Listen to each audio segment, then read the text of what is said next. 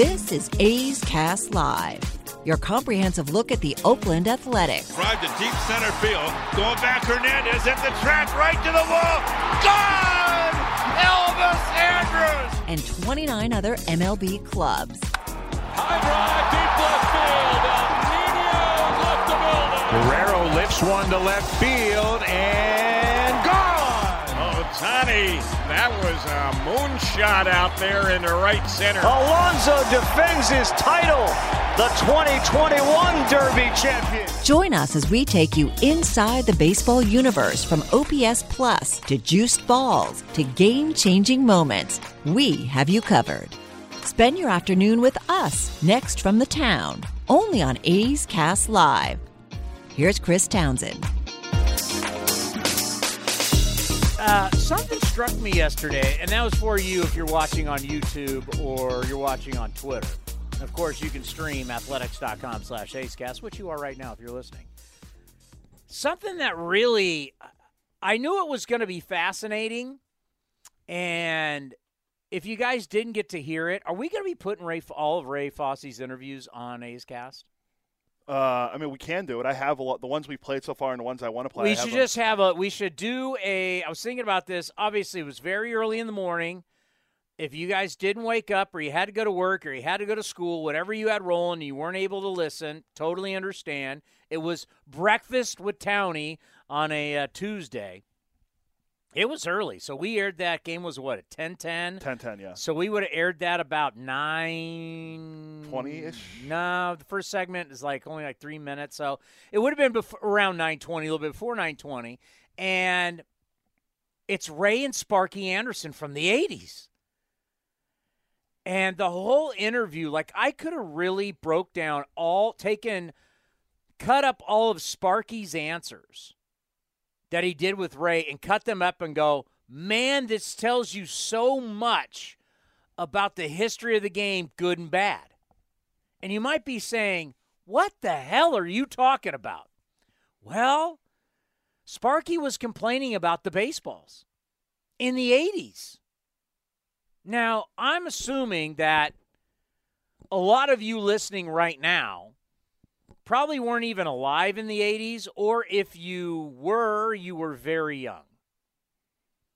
Commander, what year were you born? 1988. So there's a good chance. You know what year that was with Sparky? It was actually 1995. It was 95? Yeah, notice even in the 80s. It was 95. Oh, it sounded like the 80s. Wow. Because in the this interview, is worse than I thought. Because in the interview, you hear Sparky say, well, I know the A's are not playing well That's under right. Tony. He's talking about Griffey. And he's talking about Tony La Russa and how bad the team is in 95. Okay. But still, it's still troubling that what he was talking about. It actually is more troubling because not from the baseball. He was bitching about the baseball then. It's mid-90s he's bitching about the baseball. We all been complaining about the baseball. 2022, we're still complaining about the baseball. Yes. But this is what's really scary, is how he was complaining about how teams are wearing multiple uniforms now because they want to sell the game. It kind of shows you how archaic baseball people were. I was going to give them the benefit of the doubt that this was the 80s. This is mid-90s. You wonder why the NFL and the NBA flew right past Major League Baseball? Because you got these dinosaurs they really had this belief that baseball was its own world. That it was about this game that's played for 9 innings, and that everything that happens in between these lines is sacred, should be cherished, and should be left alone for what its greatness is, and everything around it, I don't have time to bother with it. It really tells you that here we are in 95, right? You said it was 95? Yeah, 1995. That's my last year of baseball at San Jose State. That's how long ago this was. That this guy who's revered as a baseball genius and everything, their realm of the baseball clubhouse and the diamond were this sacred place, and everything else is just outside noise. And in the meantime, the NFL is going, nope, number one thing is television. Merchandise is huge. Growing our game worldwide. Get our fans our product as much as possible. And here is Sparky Anderson saying, I want none of that in 1995 because it's all about baseball and this sacred ground and land that we have and this game in between the line. You wonder why baseball got passed by. You wonder why it looked archaic in an old man game. You wonder why. You wonder why it took Cal Ripken Jr. and steroids and a home run race to bring it back and to make it fun. Sparky didn't make it sound fun. Not at all. I couldn't believe, now that I think that that's even 95, that even scares even more. I wasn't working in the game. I was in college. It just shows. But you know what? We still have remnants of that. We still have broadcasters from that era. I don't like interleague play. Like, what? Look at the back of the baseball card. What? You guys are it just, wow. So that's Sparky Anderson. I didn't even want to start the show with that. I don't know how many people were listening. It was early in the morning, but I was just shocked listening to him. And now I'm even more shocked. I thought it was the 80s. That was actually the 90s. Well, I was worried because you texted me. You said, can you send me the Sparky interview? And I was like, I listened to it. I'm like, did he say something that was wrong or I missed or he swore or something happened? And then no, we were just talking back and forth on how he – I don't want to hate on radio, but look what we're doing now. We're streaming. We're on YouTube. We're on Twitter. This is 95. Silicon Valley is starting to boom, right? Yeah. I got buddies who were leaving college at San Jose State to go work at startups, who at that time, all of a sudden they were the startup millionaires. Like, the stock, I have $1 million. Some made it. Some made a lot of money. Some guy's stocks end up not being worth $1 million, but that was the start of what we know of Silicon Valley to do what we're doing now. YouTube, Twitter. But then back then, that's the Sparky Anderson newspaper. I'm a newspaper man. I'm a radio guy. It's about our radio network. Blah, blah, blah, blah. I mean, they still probably didn't even like cable television at that point. Right? I mean, that in the 90s is when the new ballparks started coming in. It's where the cable kind of took over the game, and cable was becoming king because people started signing these cable deals, and that's where the money started to really grow. Not in Sparky's eyes. He didn't care about the money. He was talking about, these little guys. You got a bunch of little guys hitting 15 home runs. He said that multiple times. I know. He wasn't happy with guys. He wasn't happy with little guys hitting 15 home runs because that's not part of his sacred game. He even started talking about money, and the money he brought up was so small, you're like, the people of that which makes me think of what baseball would have been like in the 80s, the 70s, my God, even in the 60s. How these people viewed business, viewed the game. They viewed the game above anything else, right? To where we now know that's just dumb. No offense, dumb. Small-minded thinking was in our game for a long time, and it hurt it. It really did.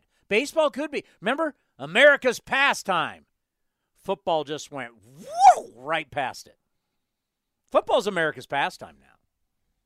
I mean, I can show you take me random SEC football game on a Saturday, not Alabama. Mississippi State, Texas A&M. Way better ratings than the World Series. Give me another one. Who's the worst? Missouri and Arkansas. By the way, my grandmother was one of 11. My grandmother was the youngest of 11. And then they all migrated out west, and they all called it Missouri.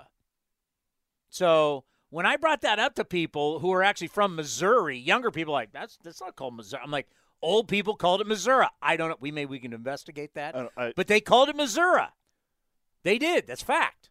My wife's cousin played baseball at Missouri, and he said he never heard it called Missouri before. And he's from California. Then he moved to Texas. I don't know. So, yeah, so Arkansas and Missouri. Arkansas, LSU, Florida, Vanderbilt, Kentucky. On CBS. Kentucky's, to their defense, now Kentucky's actually not bad. Vandy still stinks at football. Now, Vandy baseball, for sure. But Vandy football's not walking through that door. No. I'll give you one. Jay Cutler ain't coming through those doors. I'll give you one. Ole Miss against Kentucky. The Lane train. On a Saturday, CBS, because if you know, CBS has SEC Saturdays.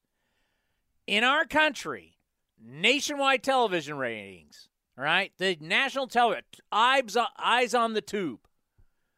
Ole Miss, against who did I say? Kentucky. Kentucky will get higher ratings than the World Series. I'm not even bringing up NFL. I'm just going college football. So the Sparky Andersons of the world, genius, Hall of Famer, we love you. You guys blew it.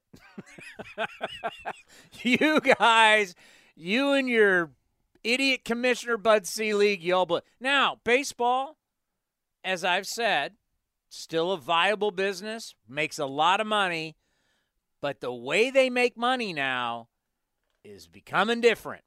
And it's not because of your players. It's not because of your cherished game. It's because you got a lot of games, you got a lot of content, and the Apples of the world, the Amazons, the Googles. Google owns YouTube. We got YouTube games. You're a content provider. That's your big value now. Who's the biggest player right now in Major League Baseball? Biggest player? Not tallest wise. That's a guy who just just pitched talking for about the Giants.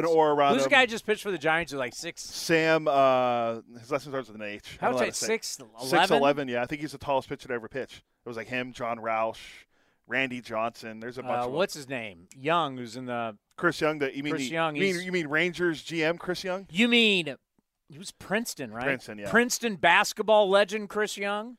See how they say this guy. He was name. what, 6'10"? Yeah, I'm trying to find this guy. He was a power forward. He wasn't even a center. I don't know how to. Literally, Princeton, the most boring basketball ever played. Princeton. I don't even know what their nickname is. They are the. Are they the Tigers? I just said I don't know what their. Yeah, nickname I think now you got me wondering what Princeton. Princeton Tigers. Yeah. Princeton Tigers. But yeah, I mean. How do you think Sparky Anderson would feel about who's the biggest guy in the game right now? Shohei? I'd say Shohei or Trout. Okay. I guarantee you, as much as you want to talk about Trout, Shohei, you can talk about anybody. Any of the Yankees, any player. You go over to China, they're all wearing basketball jerseys. I wanted to actually – there's another thing I want to start the show with today. And because I am of the belief that – play the damn game. I don't care what the score is. I'm so tired of unwritten rules. I want people, when kids come to the ballpark, I want them to see baseball. I want them to enjoy it. I know when the game's over, they're getting back in the car, and they don't care, and they're going home, and they'll do whatever, play video games, or hopefully go out and play some wiffle ball. But while you're there, entertain. We're the entertainment business. And there was that Giants game early in the season. Padres are getting hammered by the Giants. I don't remember what the score is. It was it 10-1 or 10-2, 11-2? Dude steals a base in the second inning. Dude bunts in the sixth inning, not the ninth, sixth inning. Everybody's up in arms. Mauricio Dubon is who bunted. Up in arms. Everybody's, oh, my God, unwritten rules. What are you doing? And I remember for my NBC hit, which, by the way, will be very interesting today. If you're going to be watching NBC Sports California, it's going to let you know it was really a last-minute deal. So if my facts are not right on that, it was a thrown-together deal. I would say you're looking at me, but I was right here, so I heard the whole thing. So if you wonder why we were a little bit late today, well, they had us in a 50-minute meeting today, and we still got to do our jobs. And we're coming off a doubleheader yesterday, for God's sakes. We got 15 games in 13 days. But anyway – by the way, the Giants pitch real quick, so just clear my mind. Sean Jelly is the guy that was Jelly, yeah, as in jellyfish. Yeah, it's spelled Hjelle, but it's pronounced Jelly. He is 6'11", 228. Baseball Reference says so. 6'11", so he is the tallest pitcher. That's he's basically a center. Yeah, that's a. Well, in the NBA, centers are 6'9" now. Draymond Green's 6'8", but he's not a center, and it's not his fault. He didn't do anything wrong. Go Warriors! They play tonight. I think. Closeout game. Yeah, good. We'll see. No John Morant. Whoa. No John Morant. Whoa. Well, he's got the knee, right? Yeah, he's out for the rest of the postseason. Are you Dub Nation in trouble? Are you saying Dub Nation is in trouble? No, I'm not saying that. Maybe they're going back. Is the game in Memphis? I think it's in Memphis. So they might lose tonight, but they'll probably win. They'll probably win Game 6 at Chase. I don't know. I haven't watched it. Dub Nation is alive and where's my so my old studio, I used to have all the stuff from all the teams I worked. So I got a bunch of Raiders stuff, Warriors stuff. Where's my Warriors foam finger that says you're number one? Dub Nation, we support Dub Nation. I can't believe you'd go against Dub Nation. I just said they'll probably win in 6. Oh, you started with whoa. Game 6. So, back to my point. I went on NBC California. I did my hit, and Brody and Dave Stewart destroyed me. Like I'm an idiot. That's Bush. It's Bush League.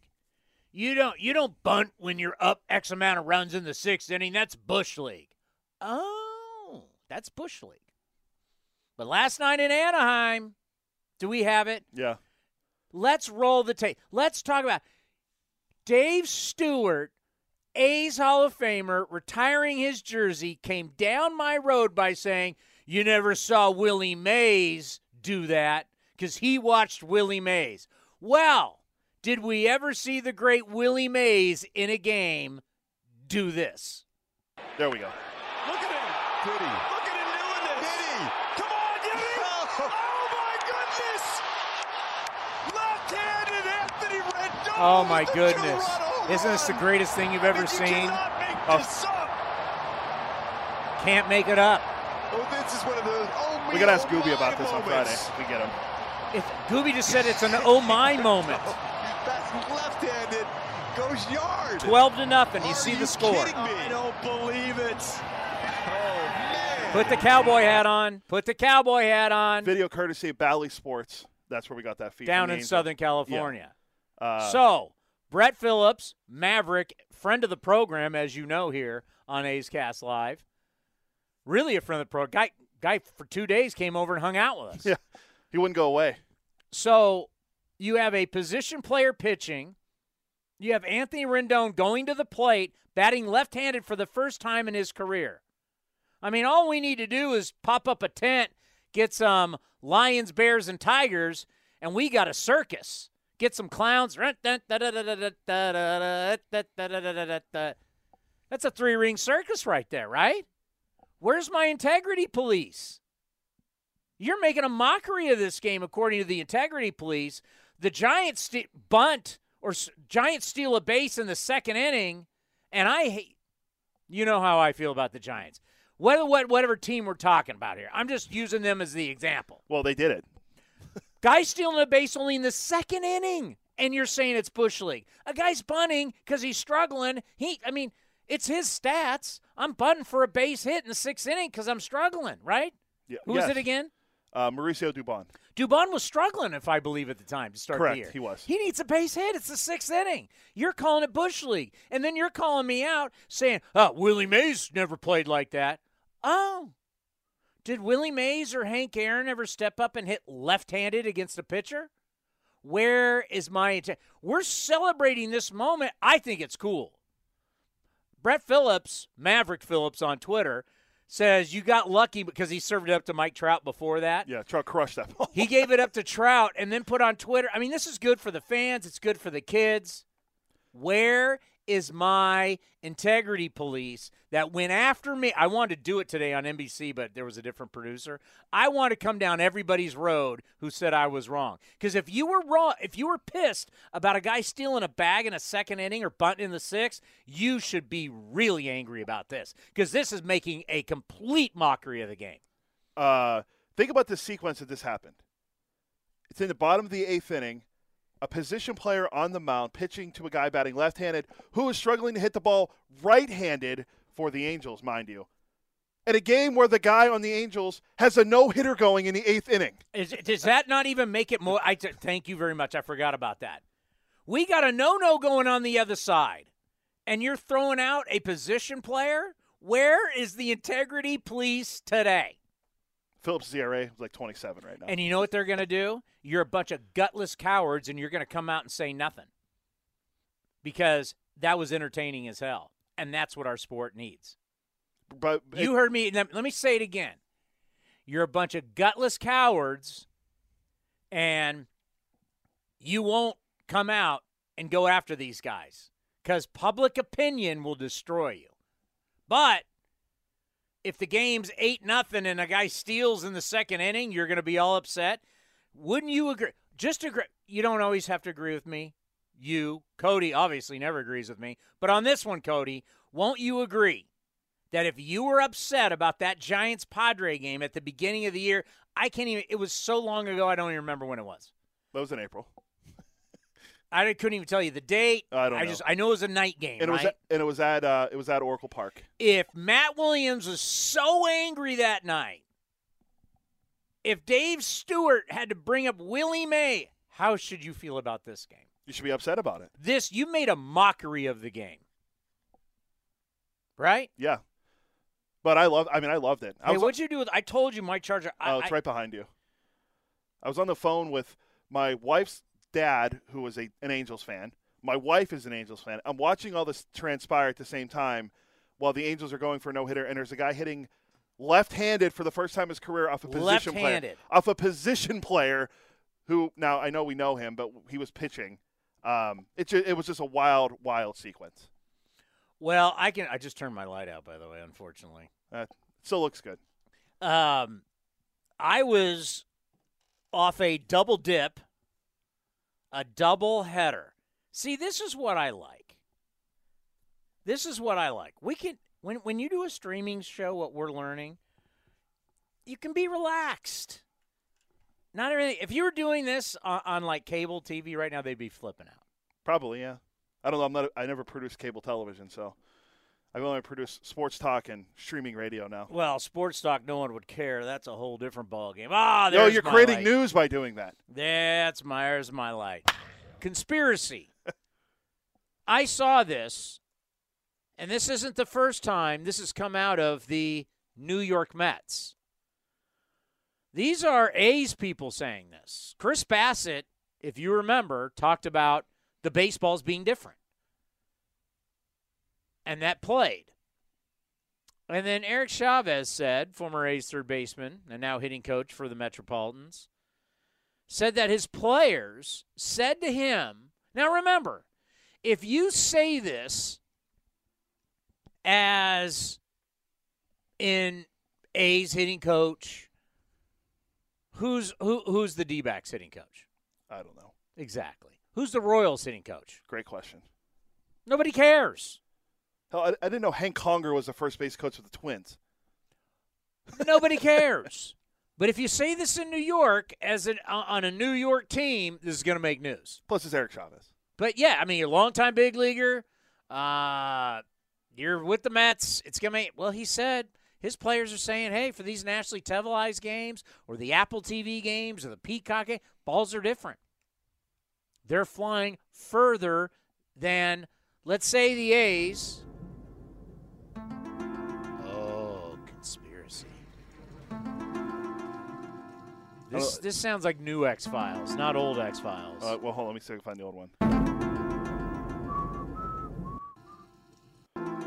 This is... Nope. Yep. This is new X-Files. Yeah. I want the original X-Files. One of my favorite television shows, Scully and Mulder. Right? Wasn't she Mulder? Yes. Or he was Mulder, she was Scully. Wait, maybe this is it. Hold on. 11 years ago. Yes. There we go. There you go. On Fox, X-Files. Kids, look it up. It was an incredible show. It was so ridiculous. They brought it back again not that long ago. Scully never believed Mulder. Every episode, he could show her the craziest things in the world. Next week, she still didn't believe him. Phenomenal show. I was always a fan. I actually went back and started watching it. But I hate the poo-poo on your conspiracy, so I looked at... Well, wait a minute. He claims that their data, their analytics, have shown, because you could look apples to apples. Like, let's say you're the Mets taking on the Braves, and it's a Tuesday night, and you're playing on Are they Bally Sports now too? Because they were a Fox. Who, New York? Yeah. No, they're still on SNY. I thought they were Fox. No, they're SNY. Whatever. They're on SNY. Braves are on Bally Sports. It's a Tuesday night. You're on your local cable thing. You play with one baseball. But then all of a sudden you're on some type of nationally televised game, or you're on these games. Remember, Apple's paid a lot of money. NBC Peacock's paid a lot of money. You get on those games, players think you're using different balls because they can tell the ball's different. Pitchers can, hitters can, and hitters are saying the ball goes further.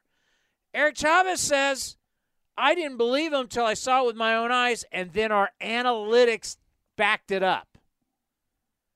Well, you can poo-poo it or not. The fact that the players believe that their equipment is changing based off what the games are on television-wise is a really bad look for the sport. Like, if the Warriors are taking on the Suns, and this is just NBC Sports Bay Area, and the Suns are Suns Bally Sports too? What are they? I think they are. I think they were Fox. Okay. So you're just playing a Tuesday night game, Warriors, Suns, and they're playing with one ball. But if it's a TNT game, you're now playing with a different ball, and this ball is easier to shoot and make baskets. Or football, Niners playing the Cardinals. It's a 1 o'clock regular Fox game. You're playing with one football, but we've got this extra football over here. What if it's deflated? Well, this football over here, it's easier to score touchdowns and kick field goals, but we're only busting this football out for Sunday night football or Monday night football. Or when Tom Brady's playing. Or Thursday night football. Do you get what I'm saying? Yeah. Prime time versus non-prime. We're using different balls. We already think the balls are changing. We don't know if they're juice, not juice. They're in humidors. Whose humidor works? How does a humidor work in Oakland versus in Colorado? How does it change the ball? How does the humidor change the ball in South Florida versus San Francisco versus San Diego, Kansas City, Milwaukee, New York? What the hell are we doing? We have no idea what ball we're playing with in what game, on what and if you've got the players saying, hey, no one knows the equipment better than the players. Players, professional athletes, I don't care what sport, they know the exact thing that's going on with their equipment. Bats, balls, gloves. You could give an infielder the same glove. One's his, one's another, but they look the exact same, puts it on, and goes, this is my glove. They know when they hit balls if they're different. That's why these guys, when they first started giving you the smaller juice balls for home run derby at the All-Star game, players knew right away, hey, these aren't the same balls. They know. In golf, you give a guy a different golf ball than he's used to playing, he'll know immediately. These guys are at the highest level. They know their equipment better than anybody. And players are going, this isn't the same ball. And they're noticing that the ball is different in primetime games that are not on local cable, that are on whether it's Sunday baseball, whatever. We had Peacock early yesterday. That was our first Peacock game. Yeah, Jason Benetti was on the call. So you're going to tell me that former A's six-time Gold Glove winner Eric Chavez, however you want to pronounce his last name, is full of it. I just looked at ESPN Sunday Night Baseball just to see. What do you mean you look? Do you have data there? He's saying he has analytics, which is basically using StatCast. Well, I didn't look at Apple TV because not everyone can get Apple TV. But it is free right now. He's not talking about. He's said in primetime games. Okay. Well, I just looked at Sunday Night Baseball. Yankees Red Sox first game of the year. How many home runs were hit in that game? This does not matter. I thought the balls were flying out of the ballpark. This does not matter. Because what they can do, they can go way more into it than what you're doing, is I can take a player, and I can take his swing, and I can take the ball off his bat, because this is apples to apples, and I can look at launch angle, I can look at spin, I can look at exit velocity, and the same swing on the same pitch, because we have so much data that in a primetime game, same swing, same everything, a ball went 15 feet further. Yeah, I get that. So you're just giving me generic. I need more than generic because they're able to – we know what they have. They can look at everything. They can tell how much more on a given night a ball is flying because of all the stuff they have with StatCast from night to night. Same players. If the Mets and Braves played Tuesday night on their cable channels, but then on Wednesday night they played on Apple Plus, same swings, same pitches, and balls are going further, they can have that kind of data. And I think it's I'm with you on this. Like, why are we using different balls? Like, we should use. I'm so over talking about the damn baseball. Well, and the fact that baseball is invested in Rawlings, like this. Here's where the conspiracy. Somebody has to send these teams the balls. Fact, yes. Balls have to show up. Somebody has to handle the balls, right? Fact. Okay. Somebody's got to put balls into humidor. Fact. Are the packages of balls that are coming to these stadiums, are they saying use these balls for these games, but then take this set of balls and use them for – that's what essentially would have to happen. You would have to have certain balls that are for – and they could easily do this. I'm just thinking out loud. Like you could have special logos on the balls to say, oh, these are the Apple Plus balls because we put the Apple symbol on the ball. And that's the way you could make it look like we're not doing anything sneaky. But clearly, if you're saying the balls are different for primetime games, those balls have to be put somewhere. They have to be categorized differently than the balls that are being used for a regular game on regular television. Or I should say on your local cable networks. Maybe by the end of the year we'll know this because our friend Dr. Meredith Wills is always looking at the baseball. She might be able to lend more expertise into this. I don't want to investigate this with our club because the last thing I want to do is make national news. Yeah. But I'm just saying it's not that hard. You people out there that can break the story, start asking how the balls are handled. I mean, the Mets should ask. You're the hitting coach of the Mets. Can't you, Chavi, go to whoever, say who handles the balls? All right, are you given specifics about getting different balls? We're having Jerry Blevins on, right? Yeah, I just texted him. Like, ask Jerry. Jerry with the Mets. This is all coming from the Mets. Bassett says the balls are different. Hitting coach, Chavi says the balls are different. Like, who's handling the baseballs, and are they told, use these baseballs for primetime games and then use these baseballs for non-primetime games? Is that what's going on? How do we know that? I mean, if the hitting coach for the Mets says their analytics show there's a difference, we've got a problem. Yeah, this whole baseball thing is just the players felt like the balls were different for the postseason. Yeah, well, we saw that. Was it 2020? How the balls are flying out in what's a ball fly out in Dodger Stadium? And how many home runs are in the series against the Astros? Like 20 something. Like that just doesn't happen. And then you hear, well, it was the daytime and it was warm. Hey, how about this? All of baseball's issues are now, once again, listening to these old guys who've been covering this sport for a long time. It's cold out. So everything's about the weather.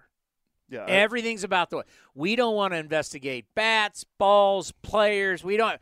Everything now.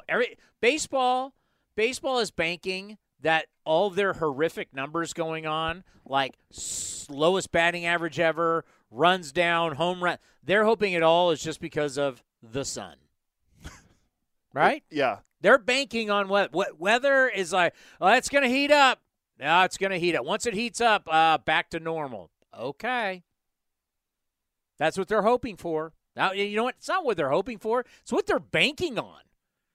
Because right now they're getting asked these questions like, well, hey, why is everything down? Why is this down? Why, it's pretty simple. It's like all your offensive numbers are way down, and yet you talked about how your pitchers were all not ready to go because of the lockout. Well, for all these guys that weren't ready to go and weren't ready to compete because they didn't have their full spring training, they seem to be dominating without that full spring training. Look at the numbers. And the answer is, well, it's cold. Let's wait till it heats up. I mean, if it wasn't for Eno Saris, how many people would even know that every team is using a humidor now? Probably not many. I mean, because I could go to all these different websites. I can go to all these websites, and no one's really – everybody's just kind of guessing, right? Like, what does a humidor do for a baseball that's in the weather of Dallas, Texas, versus what does it do in San Francisco? And who's controlling it? How long are they in the humidors? They sit in the humidors the whole time like a cigar? Like, we have no idea. We have literally, do they sit half the time in the humidor, half the time not? Is it all the time? What time do they pull the humidors out before they're going to go into play? Do you know? Yeah, no idea. Hour, 2 hours, 10 minutes? I mean, you got to rub them down with the Mississippi mud. Do you put them back into the humidor? Shouldn't we know like after Tom Brady and the deflated, we got the NFL has a timeline of what has to happen with the footballs when they're checked by all the refs check the footballs. They're supposed to check them and check how much air is in the footballs. There's an actual protocol to this. We have no clue what the protocol is. Jim, how you doing? Chris Townsend with the Oakland A's. Hey, how you doing? Doing great. It's great to have you on the program. How have you been? I'm doing fine, thank you. So we got an interesting series here with two different teams. I know you've been looking at the Tigers a lot for the A's. Unfortunately, we've fallen on hard times here. A's have lost 9 in a row. Tigers have lost 5 in a row. And you got 5 games in 4 days. How do you view this series? Well, I just think that both teams are in the same situation. Both teams are trying to win one game. You got to start with the first game being played tonight and try to win that game. You can't worry about the 5-game series. You can't chew yesterday's breakfast. You got to just move forward and try to win a ball game, and that's what AJ and Kase are going to try to do tonight. They're going to try to put their team in the best chance to win a game and then go from there and hope that they pick up a little momentum. What was it like in a season managing where the expectations are you're going to try and win every game, but you're not going to win a lot of games, but it is trying to find young players that are going to help you in the future. What is it like managing a year like that? Well, I think it's a very interesting job because you got to really make judgments on whether the young people that you're trying are the real deal or not. So that's one thing. You become kind of a scout as well as a manager. So you have to be able to project on their future, and are they going to be there when your team gets good? So that's one thing you look at. The other thing you look at is how do those young players adjust to the major league level, the pace of the game, the speed of the game, the crowds, the media, overall, their overall persona, how do they handle everything? That's another thing that you're looking at. The one thing you have to be careful of is when you're losing games like that, and I went through it, you have to be careful that you don't get out of sync as a manager and start doing stuff that really doesn't make a lot of sense because you're trying to do stuff. You're trying to create stuff that's really not there. So you got to be careful with that. I think you got to push once in a while if your club's not hitting for sure and things like that. But you got to be careful that you don't try things that really, aren't going to be factors when your team gets good. You got to manage the game solid, make solid decisions, and you will forever, as a manager, you will forever be either the victim or the beneficiary of your players' performance. So you have to keep all that intact. In the past, whether it was Bob Melvin or now talking to Mark Kotze about a situation like this, they talk about the teaching aspect. One of the things that they do enjoy with, let's say you have a lot of young players, is getting back to the origin of being a coach. Did you feel like that during times like this? Absolutely. Yes. You're trying to correct mistakes that are made. You're trying to avoid mistakes that could be made. You're trying to mature the young players. You're trying to grow them up in the major leagues, which is kind of hard to do. You're trying to understand at all times how tough the game is to play. So you got to be careful you're not too hard on them. Yet there's a fine line there. You can't be too hard on them, but you can't baby them so much that they think it's okay. They still have to learn how to grow and perform and mature and graduate, so to speak. So there's a fine line there. It's a big job for a manager, but it's a very interesting job because it's very rewarding to see these players get better. And a lot of them go on to have very solid major league careers. Hopefully it's with the Oakland A's. In some cases it is, some cases it's not. But it's very rewarding when you see guys make progress. And it just, it kind of eases the pain of some tough losses, which you're going to have. I went through a bunch of them after we won the World Series. We went to a bunch of kids and we just got beat up. But there was still a lot of gratification. So I think you have to just look at the overall picture. You have to stay consistent as a manager. You have to stay consistent as an organization. You have to believe in your players. You have to give them opportunities. And you have to make them understand that it's like a defense lawyer. If you want somebody to defend you as a player, then you got to give them something to go to court with. So you got to give us something that shows us that you're making progress, that you've got a chance to be a good player. Give me something to take to the general manager as to why I want to keep playing this guy. So the players have to chip in as well. That is the best explanation I've ever heard about this, because I've been through this now a couple times in my career. And I think about a guy that we have, Jim, that's exactly what you're talking about, Christian Pache, who we traded Matt Olson. He was part of the Matt Olson trade coming over. He's one of the top prospects for the Braves. He's 6'2", 215, super athletic. He tracks everything down in center field. He seems like he has the heart of gold, what he's done so far with kids and signing autographs and being, embracing Oakland. He's done everything. The only thing is he's not hitting, Jim, the last 20 games, he's hitting $121, so he hasn't been very competitive. But making that case to keep him here, let him grow, is you talk about him evolving as a person. I get that, but when you have a guy struggling like that for 3 weeks and he's really young, what do you think is the key to help get that light bulb to go on? Well, I think one of the keys is that you want to make sure that he's the kind of player, if it gets so bad, that, because I've always believed this, if he's the real deal, you can at some point send him down if you have to. And if he's the real deal, he will come back, and he will come back strong.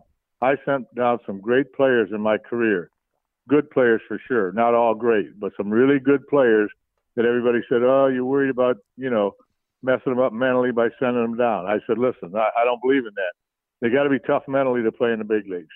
And if that's going to bother them or ruin their career, then they got a problem. They're never going to make it anyway. So I think, you play them as much as you can. If there comes a juncture where you say, you know what, this kid's just getting beat up so bad, we got to get him away from it. Let's send him down to AAA. That's not all so bad. I know the player doesn't want to hear that, and hopefully that doesn't have to happen. But I don't really know much about the Oakland A's anymore, but I do know this, that I did hear from a lot of good baseball people that they really made a good trade when they traded Olson, and that they really got some talent back. So I assume that's one of the kids that they got back. And, Oakland's got a pretty good track record. Not a big payroll over the last, I can't tell you how many years, but I competed against them for a long time. Very respectful of Billy Beane and that organization and what they've done. They've made a lot of good decisions, and they're normally right in the hunt. They're probably not going to be this year, but they're normally right in there going to postseason or close to it. Speaking of a good decision, back in the day, this skinny shortstop, and some people want him as a pitcher, Miguel Cabrera, the stories coming out of Venezuela where go find somebody and he hops a fence at a tryout and the rest is history. And you talk about 3,000 hits, 500 home runs, 600 doubles. You've known him for a long, long time. Watching him grow into the man that he is, watching him where he is here at the end of his career and achieving all these milestones, seeing it through your eyes, what's it been like? Well, it's been a wonderful experience for me. I experienced a lot of it actually firsthand. I thought the greatest single season I've ever seen since my day, I didn't really remember Yastrzemski's or Frank Robinson's, but the Triple Crown year in 2012 was something I've never seen in my life. And it was one of my greatest experiences and one of my most memorable moments to see what he did that year, because he got no leg hits. All his hits had to be legitimate. So to see what he's accomplished and continuing to accomplish is amazing.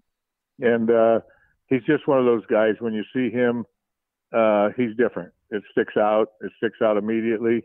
And you get players like that, from time to time, the Mike Trouts and guys like that, Guerrero Jr., Vlad Jr., and guys like that.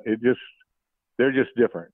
And it doesn't take anybody, a genius, to figure that out. They look different. They play different. The ball sounds different. They hit pitches that other guys don't hit. They're just a special group of guys. And To be honest with you, there's really not that many of them. No, and if you're asked, like, what was it like playing against them? I mean, obviously we did battle against you guys in the postseason, and it was just like every single time he came on deck, it was always like, oh, no, this guy. Because he could leave the yard against you, or he could get a key hit like against Sonny Gray, but he could go left field, he can go right field. How many guys in the history of the game could really beat you foul pole to foul pole and take you deep at the same time that you either coached or coached against? Well, not very many. Albert Pujols probably, but not very many, to be honest with you. I've said all along, I think Miguel Cabrera had the best opposite field power of any hitter I've ever seen. Now, there's been guys before Miguel that I didn't see, and I'm sure there'll be some guys after that I'm not going to see. But during my time in the big leagues, Miguel had the best opposite field power of anybody I've ever seen. He was one of the few guys that I've ever seen, and I had two of them, Miguel Cabrera, Magglio Ordonez. They were two of the few guys I've ever seen that could take a hard sinker ball, right-handed hard sinker ball pitcher, and take that ball down at the ankles and shoot a ball in the right field. That's unbelievably hard to do. There's not many guys that could do that. Magglio could do it. Miguel Cabrera could do it. And that kind of stuff separates them. Well, and then there is the whole part of growing up in the game of baseball, Jim, which is so different from era to era because these guys come to the big leagues with nothing, and then now you got guys signing hundreds of millions of dollars in guaranteed money in these contracts. So you watch them grow from nothing to what they have into stardom. They have families, they have lives, they have business interests away from the game. Just talk about watching someone like Miguel Cabrera, where he started to where he is now. Well, it's very interesting, to be honest with you, and I found this out actually throughout my entire career. You know, guys that were making $60,000 and now making $60 million and more, things like that. They were good guys whether they were making $6,000 or $60 million. And there's other guys that if they're not a good guy, they may change. It may, it may change them as a person. But for the most part, I found in my career, the players are great guys. They're young kids. They make a lot of money, but they're good people. And they're really good people. And I found out that I've never really noticed that the money has ever changed any of the good guys. Now, it might buy them a bigger home. It might get them a nicer car. It might do some other things, obviously, for them, which it definitely does. But as far as changing them as a human being, I've never really noticed that very much. So now with the Tigers, how much do you watch the big club? I know you also watch the minor leagues. How much are you involved, and what exactly is your role with the Tigers these days? Well, I'm still a special assistant to Al Avila. I watch the Tigers every single game. I don't stick my nose in anything unless I'm asked. I'm actually in Pittsburgh today. I'm going to see a high school player that's going to be involved in the draft, possibly a high pick. So I'm going out to see him tonight because he's right in my backyard, basically. But I go to spring training. I watch every game, and I travel with Al to watch every game. And then, I have my opinion if they ask it. But, we got a veteran manager in A.J. Hinch. He knows what's going on. He's got an excellent coaching staff. They don't really need a lot of information or a lot of input.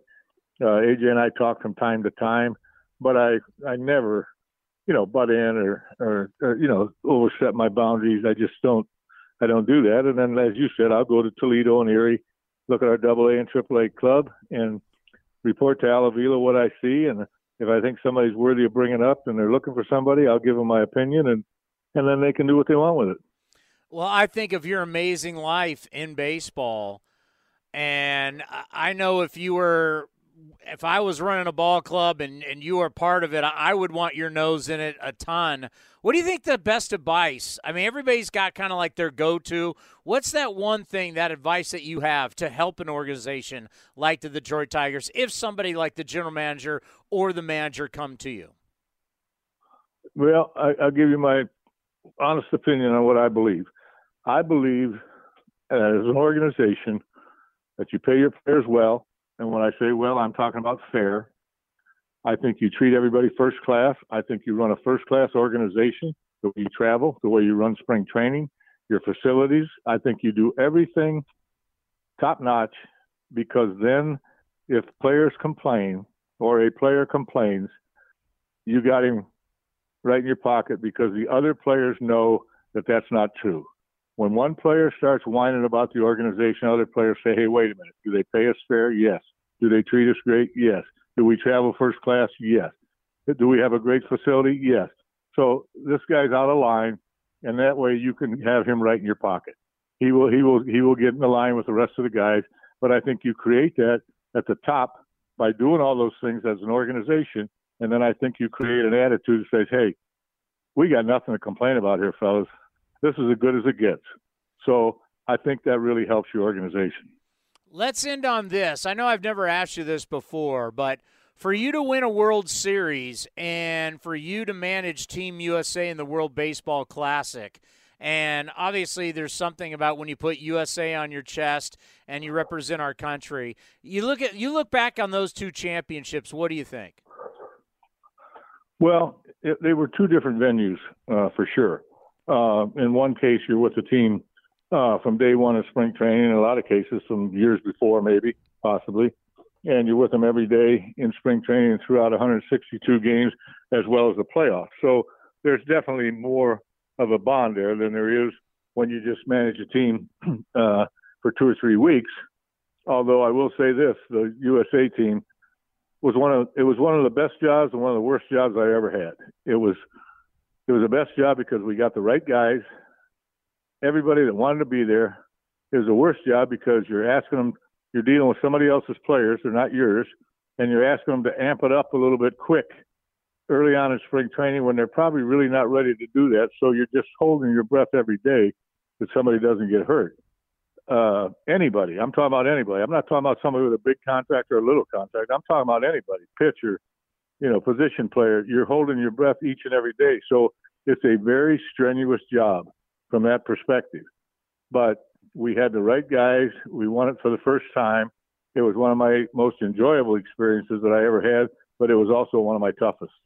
Well, you're a legend in our game, and it's always an honor to have you on the program. We truly appreciate it. Be well and be safe, and let's talk again soon. All right. Well, thank you very much for having me.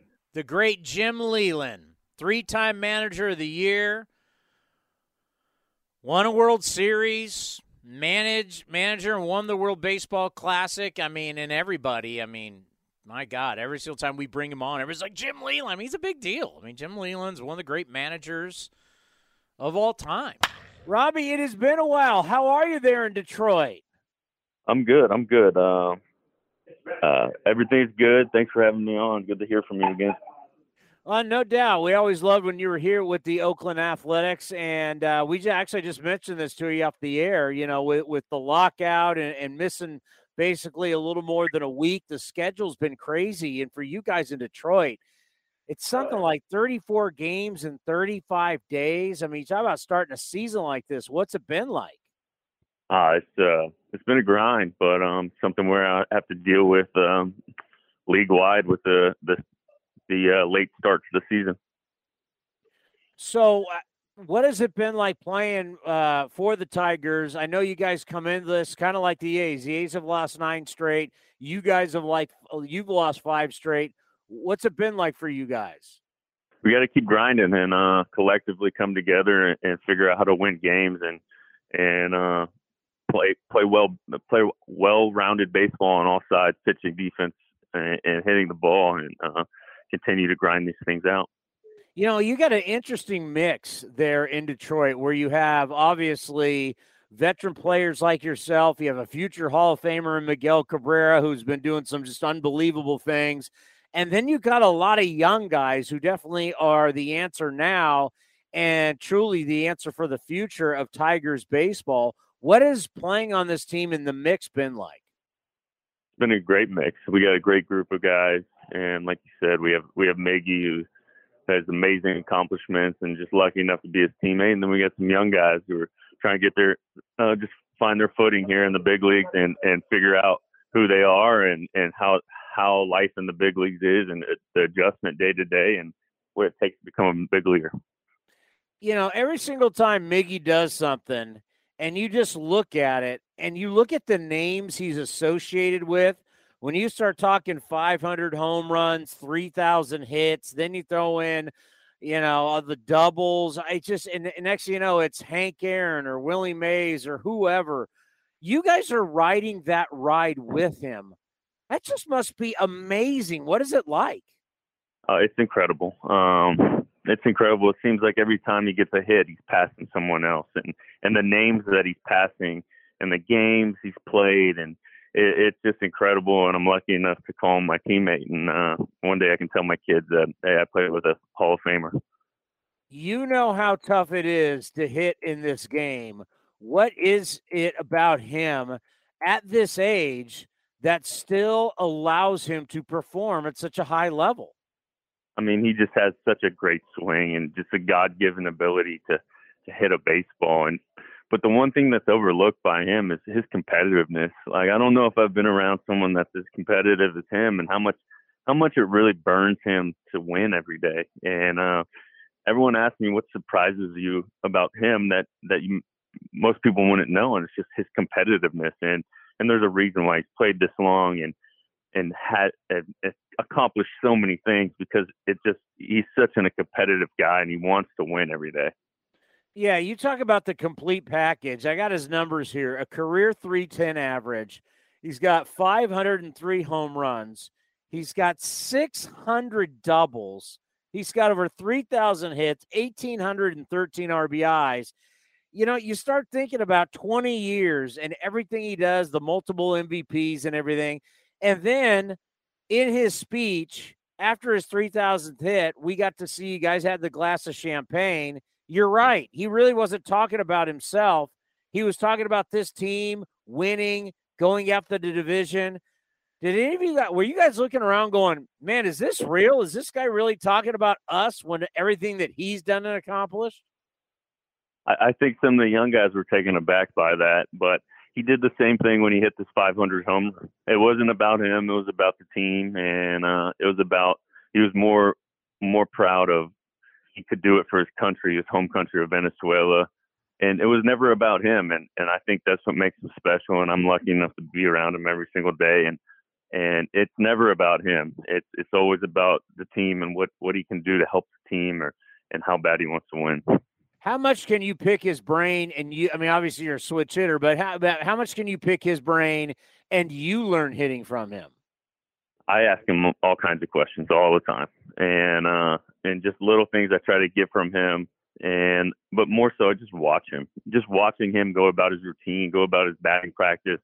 I mean, it's something that you tell stories about. So it's something that I try to soak up as much information as I can from him. The last time I was in Detroit was before COVID. You were still on our team at that time, and I remember being in Comerica, just going, man, this place oozes history with all the great history and all the players who played for the Tigers. In your career, whether you're an Astro, a Twin, or an Abe, what has it been like playing for the Tigers?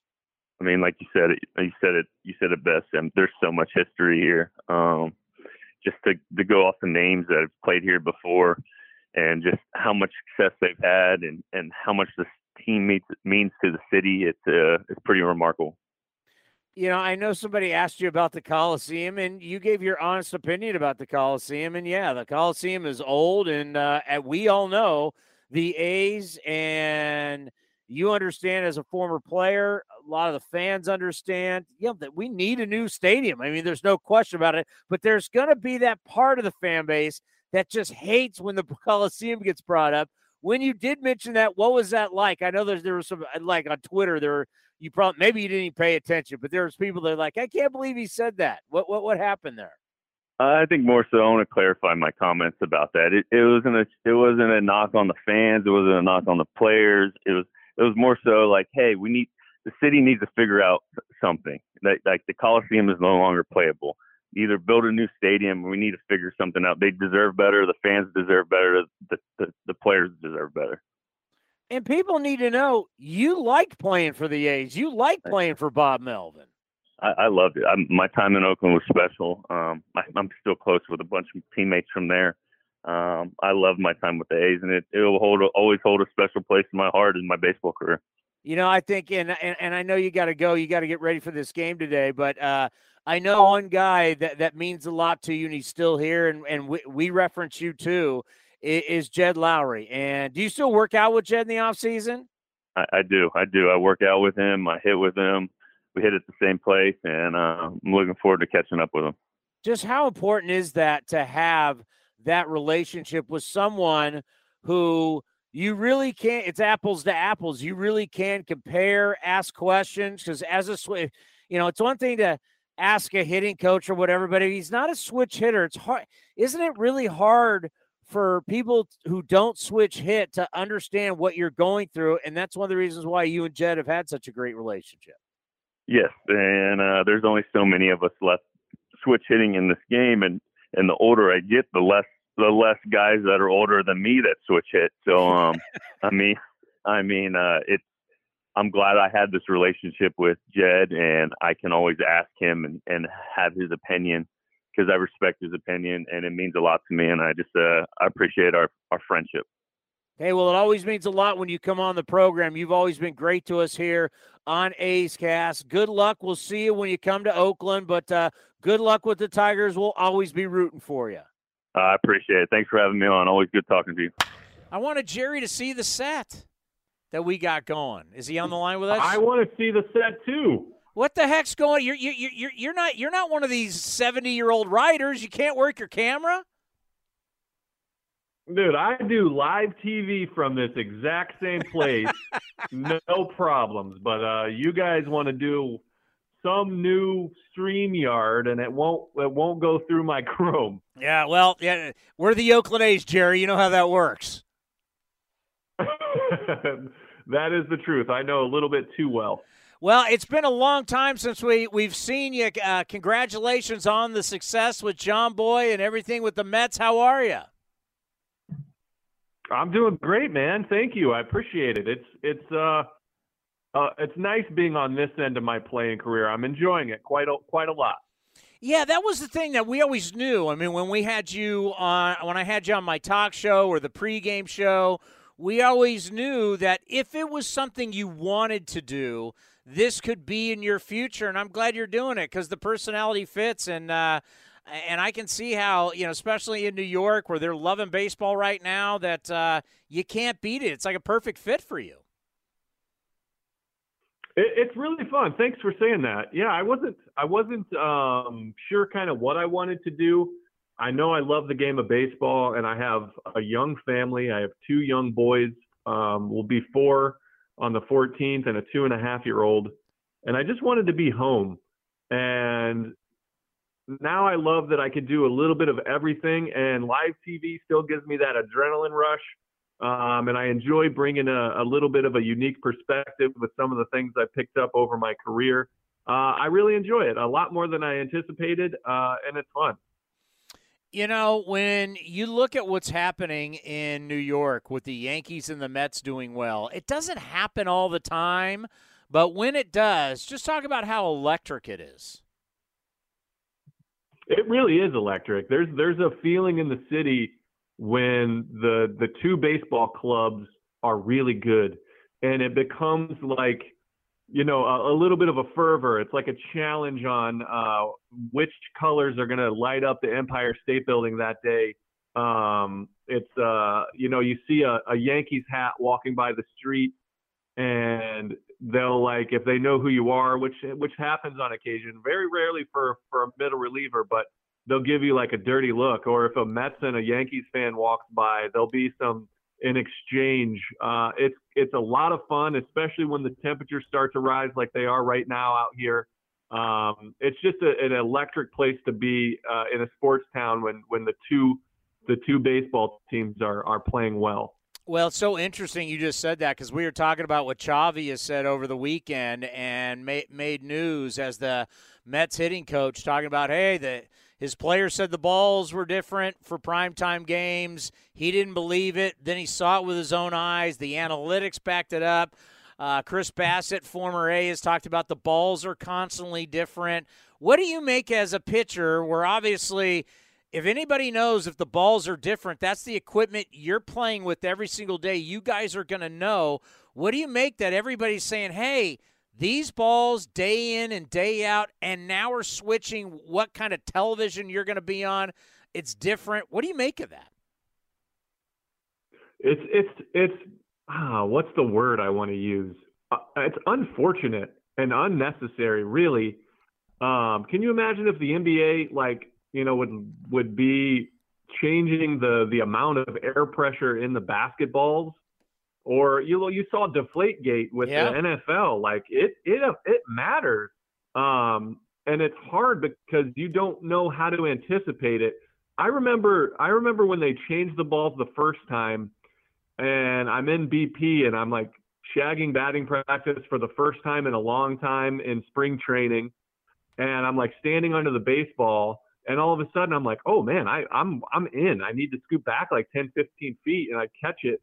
And that kept happening. And I'm like, something's weird. Like, this isn't, I've got a lifetime of catching fly balls. I can't be this off. Like, my instincts are off. And so it really messes with you. And when you have a little bit of doubt on a lifelong, career of playing baseball, it's your livelihood, and you want something to be consistent. It's just the ball. It's a weird thing to do. I don't know what the issue is and why they keep changing it. But they better start to regulate it a lot more, or the fans themselves. Like, players have been on them a long time, but I think the fans are starting to get fed up with this being an issue. Yeah, we were playing the X-Files music, and I was doing my whole conspiracy thing. I believe everything I read on the internet. I believe everything on Twitter, and that joke that I always pull. And I'm like, listen, I compared it, and I'm glad you did basketball, because that's what I did. I said it's like if the Warriors are playing – as right now, as you know, here, everything's Golden State Warriors. And the Warriors, if they're playing on NBC Sports Bay Area, and let's say they're playing the Suns or on Bally Sports, you're playing with one ball. But all of a sudden, we're going to turn this game into a TNT game. Now we're playing with a different ball that's easier to shoot and hit threes with. We would be going out of our minds if they were playing with different basketballs in different games. Like, why is this acceptable in baseball? It's so wild that that's a thing, but even the more frustrating part about it is that you never know which ones you're getting because there's no explanation why. We don't even believe that they know when they're doing it. So you don't know what ball you're getting any given day. Like, even if it were changing and you were made aware of it going into it, you can kind of make an adjustment. It's still a ridiculous concept that we're changing it. But the fact that you never know what ball you're holding in your hand is really like it's unacceptable. Now, I think about your career, and if you would have come out today and played, I mean, you could be an opener. You could be starting. Jerry Blevins could go an inning or two to start a game. Right now, we're looking, and we've been seeing it, and we're looking at historic innings pitched by relievers, that they're covering more innings than ever before. My question has been, the more this happens, will it be sustainable? Less innings from starters, more innings from relievers. We're going to cut back on 14 relievers coming up here. Do you believe this is sustainable? I don't believe it's sustainable. I do believe that the game it evolves. You never know what iteration of baseball is coming. There's emphasizing home runs and the 3 true outcomes. And then it seems like speed's coming into the game a lot more, and teams are starting to rely on. First of all, shout out to the A's and all the great fans. I love the A's and I love their fans. And if they want to cheer on the Oakland A's of years past, come on over to your National League. Let the Mets be your National League team, because we got a whole bunch of you guys with Canna, Marte,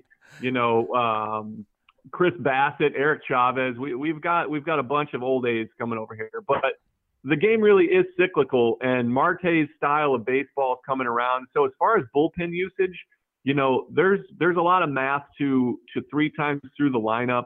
As a starter being the time that they start to fall off. So I don't think that starters are all of a sudden going to keep going, but I don't think us having openers is sustainable for a few reasons, because you're going to run through arms too quick, and because I don't enjoy it as a consumer of baseball. As a baseball fan, I don't really want to see 8 relievers pitch a game. Like, as much as it's weird for me to say being a reliever myself, I never wanted to root for a middle reliever. Like, I don't, if I'm going to buy a jersey, I want to buy a starting pitcher's jersey. You know, I want to buy, Jacob deGrom's jersey or Sean Manaea's jersey or Frankie Montas. I don't want to buy like a Jerry Blevins jersey. You know, no offense to myself or my kind, but you need the kind of star power to push the game forward. And I just don't think it's as good of a product as you can put out there. A great example, we were just celebrating it's Mother's Day, so we're looking back to that day that all of us were a part of where Dallas Braden threw the perfect game, and the game took 2 hours and 7 minutes. The other day was a 1-0 game between the A's and the Twins, and with all the relievers, 1-0, took 2 hours and 55 minutes. You look at Dallas Braden, 2 hours and 7 minutes, 1-0 A's Twins took 2 hours and 55. You're like, wait, something's crazy. But looking back on that special day, that Mother's Day, and I know everybody who was around it every single time Mother's Day, you see you see all the highlights. Dallas Braden, the 19th perfect game. When you remember back to that day, what do you think about? I think about, Dallas himself and the moment, the feeling in the crowd, being in the bullpen. And I think of the post-game moment of him embracing his grandma. It's one of those moments that'll give me chills. Like first and foremost, I got a chance to play baseball, but I've always been a fan of the game.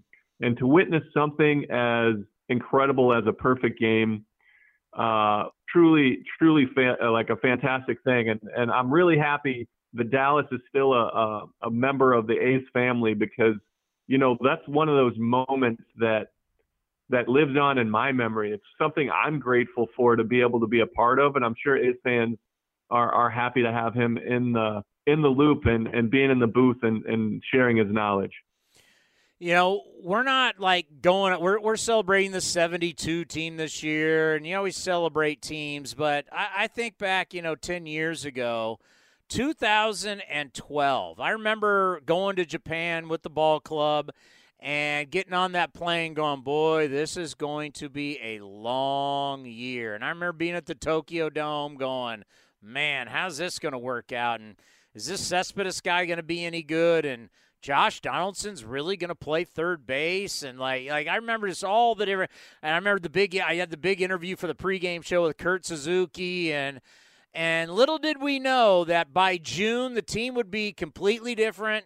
And from like June 2nd on, the team hit more home runs, scored more runs, started pitching, and chasing down the Texas Rangers. The only time in the history of baseball a team won the division, yet never led once the entire year in the division.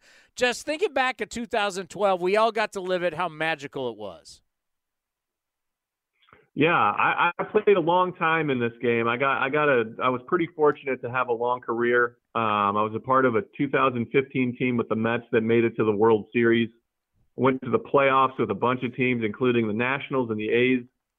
But the 2012 Oakland Athletics season is my favorite season that I've ever been a part of in any sport. It was truly magical. There were so many unique storylines. With Cespedes and Coco Crisp and Josh Reddick and Donaldson, even Bob Melvin having his first year in an Oakland uniform, from cover to cover, just a magical place to play. That chase down that we had in the end of the season, it was special, man. There's moments that you give yourself chills, and it's about, I'm just over a year removed from officially retiring, and I'm just now starting to think back on some of my career moments and kind of look at it. I've always been weird about, my own personal achievements. But that 2012 season has always felt special, and I've been diving back into it on and off for the last couple of months, and it's truly magical. And I'm excited that you wanted to talk about it, because it's truly my favorite season I've ever played. Yeah, we had a team event, and they were going around the line, and some of us have been around here longer than others, and they talked about your favorite year, and I said my favorite year was 2012. It reminds me a lot of the We Believe Warriors, where you have these teams that took a hold of the Bay Area and everybody got into the ride. And even though the team didn't win a championship, we remember the team like it did. And I'll never forget how even after that Detroit series, all the Detroit players talked about this was the loudest stadium they had ever heard before. And that ALDS, even though it was just the division series, it felt like a World Series. It was just, it's hard to explain it to anybody when you say that. If they didn't experience it, it's hard to explain just how special it was. And it's also one of the reasons why Oakland and the fan base will always be special to you guys. Yeah, I mean, there was a lot of things stacked against that team in the end. It was the expansion of the playoffs that they did in midseason. And so that turned the home field advantage into, we had to start those first 2 games on the road, and we lost them in kind of upset fashion. And then we had the 3 games at home to end it.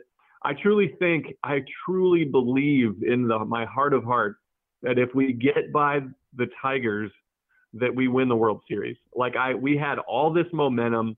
You talked about how electric that crowd was. It truly was. And I remember all the Tigers talking. I think they played the Yankees next, and they were like, yeah, no, this is like a home game compared to what we just went through in Oakland. And to remember that they were going to open up that top deck to fans for the A's games. And just, I can't imagine what it would have been like in that situation. It was incredible, man. It was special. I hope somebody makes a movie about it, and we get a chance to, at least give it its just due, because it was special. And everybody that was a member of that team, front office, clubhouse staff, security, the fans, they remember how magical it was. And so it'd be nice to be able to relive it, on occasion. Well, call up Brad Pitt and let's do Moneyball 2. Yeah, that's not a bad idea. They didn't win a championship either. No. I remember doing the post-game show, and you guys went out there, wives, girlfriends. Johnny Gomes has the hose, and he's spraying the fans. And then once you guys all left and went back inside, there was just a pyramid right by the mound of those blue cylinder Bud Light cans and champagne bottles. And I think our post-game show, that was after the final game where Hamilton drops the ball. You guys came back and won. I'll never forget that celebration either, just to finally win the West, and just the way you guys got to truly just enjoy tracking down the Texas Rangers and doing something historically that had never been done before. Yeah, I mean, like I said, I could talk about that season forever. That Texas Rangers team just went to back-to-back World Series. They were still a powerhouse. And I still to this day have never been a part of a series where the Oakland A's knew that we were going to win all 3 of those games. And the Texas Rangers knew that we were going to win all 3 of those games. You could see it, from each player. They just knew we were going to beat them because we just had that kind of edge to us. Unfortunately, we ran into Justin Verlander, and he got the best of us in 5. Yeah, back-to-back years running into Justin Verlander and Miguel Cabrera. We just actually had Jim Leyland on the program because we're taking on the Detroit Tigers, and he's a special assistant to their GM, and always reliving it with Jim Leyland. And he has so much respect for your guys' team, for Bob Melvin. Those were 2 great battles. We get fans while listening and watching the show that can reach out to us, and one of our fans wants to obviously the passing of Ray Fosse has been really, really hard on this organization. Just any fond memories you have about Ray? Well, yeah, I mean, Ray is one of the reasons why I can do what I do. I remember him approaching me as a young player and just talking about an interview, and he sat down with me. He has a way, or he had a way, it hit me pretty hard too with Fosse passing, but he had a way of just communicating with generations of ball players. And you always felt the significance of Ray's presence. And he would I would ask him a question and he would be honest and forthcoming and genuine. And in the media game, it's really hard to find genuine people. Oakland's got some really good people around, and they're pretty blessed with the coverage that they had. But Ray had an ability to just make you feel like a member of his family. And he talked to me about his post-playing career, and I was asking him kind of, how was it transitioning into this, and what was your thought process? And he just basically was forthcoming with so much knowledge and love that really, I don't think, at the time when I was talking to him, it was never a plan for me to be on the broadcasting side. But he really kind of opened that door for me for it even being a possibility. And I saw you can do it with class and dignity and respect. And so I'll forever be grateful to Ray Fosse, just a great human being. Yeah, that's kind of the thing that when you look at being an Oakland A, that if you're here at the right time and you go through the right experience, and I've seen players that have left and they come back, it's part of a family. Is it a little bit dysfunctional at times? No question. But there is this family-type atmosphere, players, people who work for the organization, fans, and I think you'll always have that because you were here during you were here when it was rough, you were here during a good time, but there will always be something special about the Oakland A's and you and your career. Oh, man, I love Oakland. I love everything about it. I love the A's. I'll forever be grateful to them. There's just, at the Coliseum especially, it was so conducive. And for me, being a bullpen player, was really conducive to creating relationships with the fans because you're face to face with them. The long walk from the clubhouse to the bullpen down there, I'm seeing the same, 200 faces every single day. When they open the doors early, you see the season ticket holders. You see the same people sitting behind the bullpen there, and you start to know names, and you start to get, close enough to ask them about their family, or like, oh, where's Steve today? Or where's Ashley? She didn't come to the game. What's she out doing? You get a chance to be familiar with people, and especially when times were tough as far as the team goes, as a player, you really respect the fans that show up no matter what. But when you're not playing well and they're still there, you have to be grateful for those people. And so when we were, my first year there was 2007. I got called up that September, and we were bad until that 2012 season. But I saw so many faces over and over again that you learn to develop trust because they're not just there when it's good. They actually know who you are, and they're really deep, caring fans. And so when it was good and we were finally really good in that 2012 season, the love that they poured out, and you pour your hearts out for the players on the field, you can't help but be romantic about it and want to win for them just as much as they want you to win, and just as much as you want to win for yourself and your teammates. And so there's love for that fan base, for that organization. And I hope that a baseball team is there for a long time, because that area, that group of fans deserves to have it. No doubt about it. It's great to hear your voice. I wish we could have had you, got to see you here with all the A's fans being able to watch, but you will always be a fan favorite. Let's do this again soon, and continued success. Yeah, maybe I can update my my AOL account, and I can get off the dial up, and we can sync up enough so I can get on TV for you. That is so good. Thanks, Jerry. You take care, buddy. All right, have a good one. Good luck, and let's go A's. Jerry Blevins, longtime left-hander for the Oakland A's, and you just hear it right there. The love that a lot of these guys that went to battle in the green and gold, they will always love this franchise. It's the bottom line. There he is. What's happening? Hey, how you doing? I am doing wonderful. It's good to see you. What do you think of the set? It looks like you've done a little redecorating this season. It looks a little spiffier, I think. Yeah, we stepped our game up just for guests like you.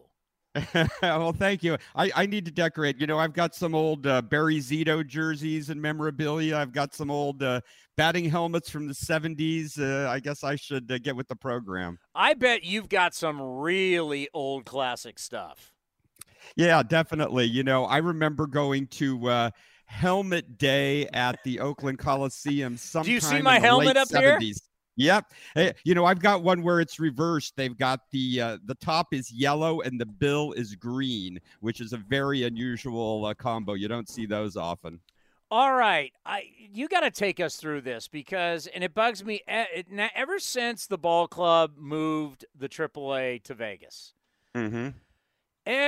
Sky Bolt was the next great outfielder in the history of the game of baseball, right? Like, there's always going to be there's going to be this, number. Shea Langoliers is the new guy, and we had Fran Reardon on, and Fran said, hey, listen, let me tell you, the one thing that's so fascinating about him is the fact that he is super fast. Like, legitimately, like StatCast tells you, he's super fast. What do we really, before we get into Shea and all the other aviators, what are we supposed to finally make of, now that we've seen it for years, make of Las Vegas and AAA?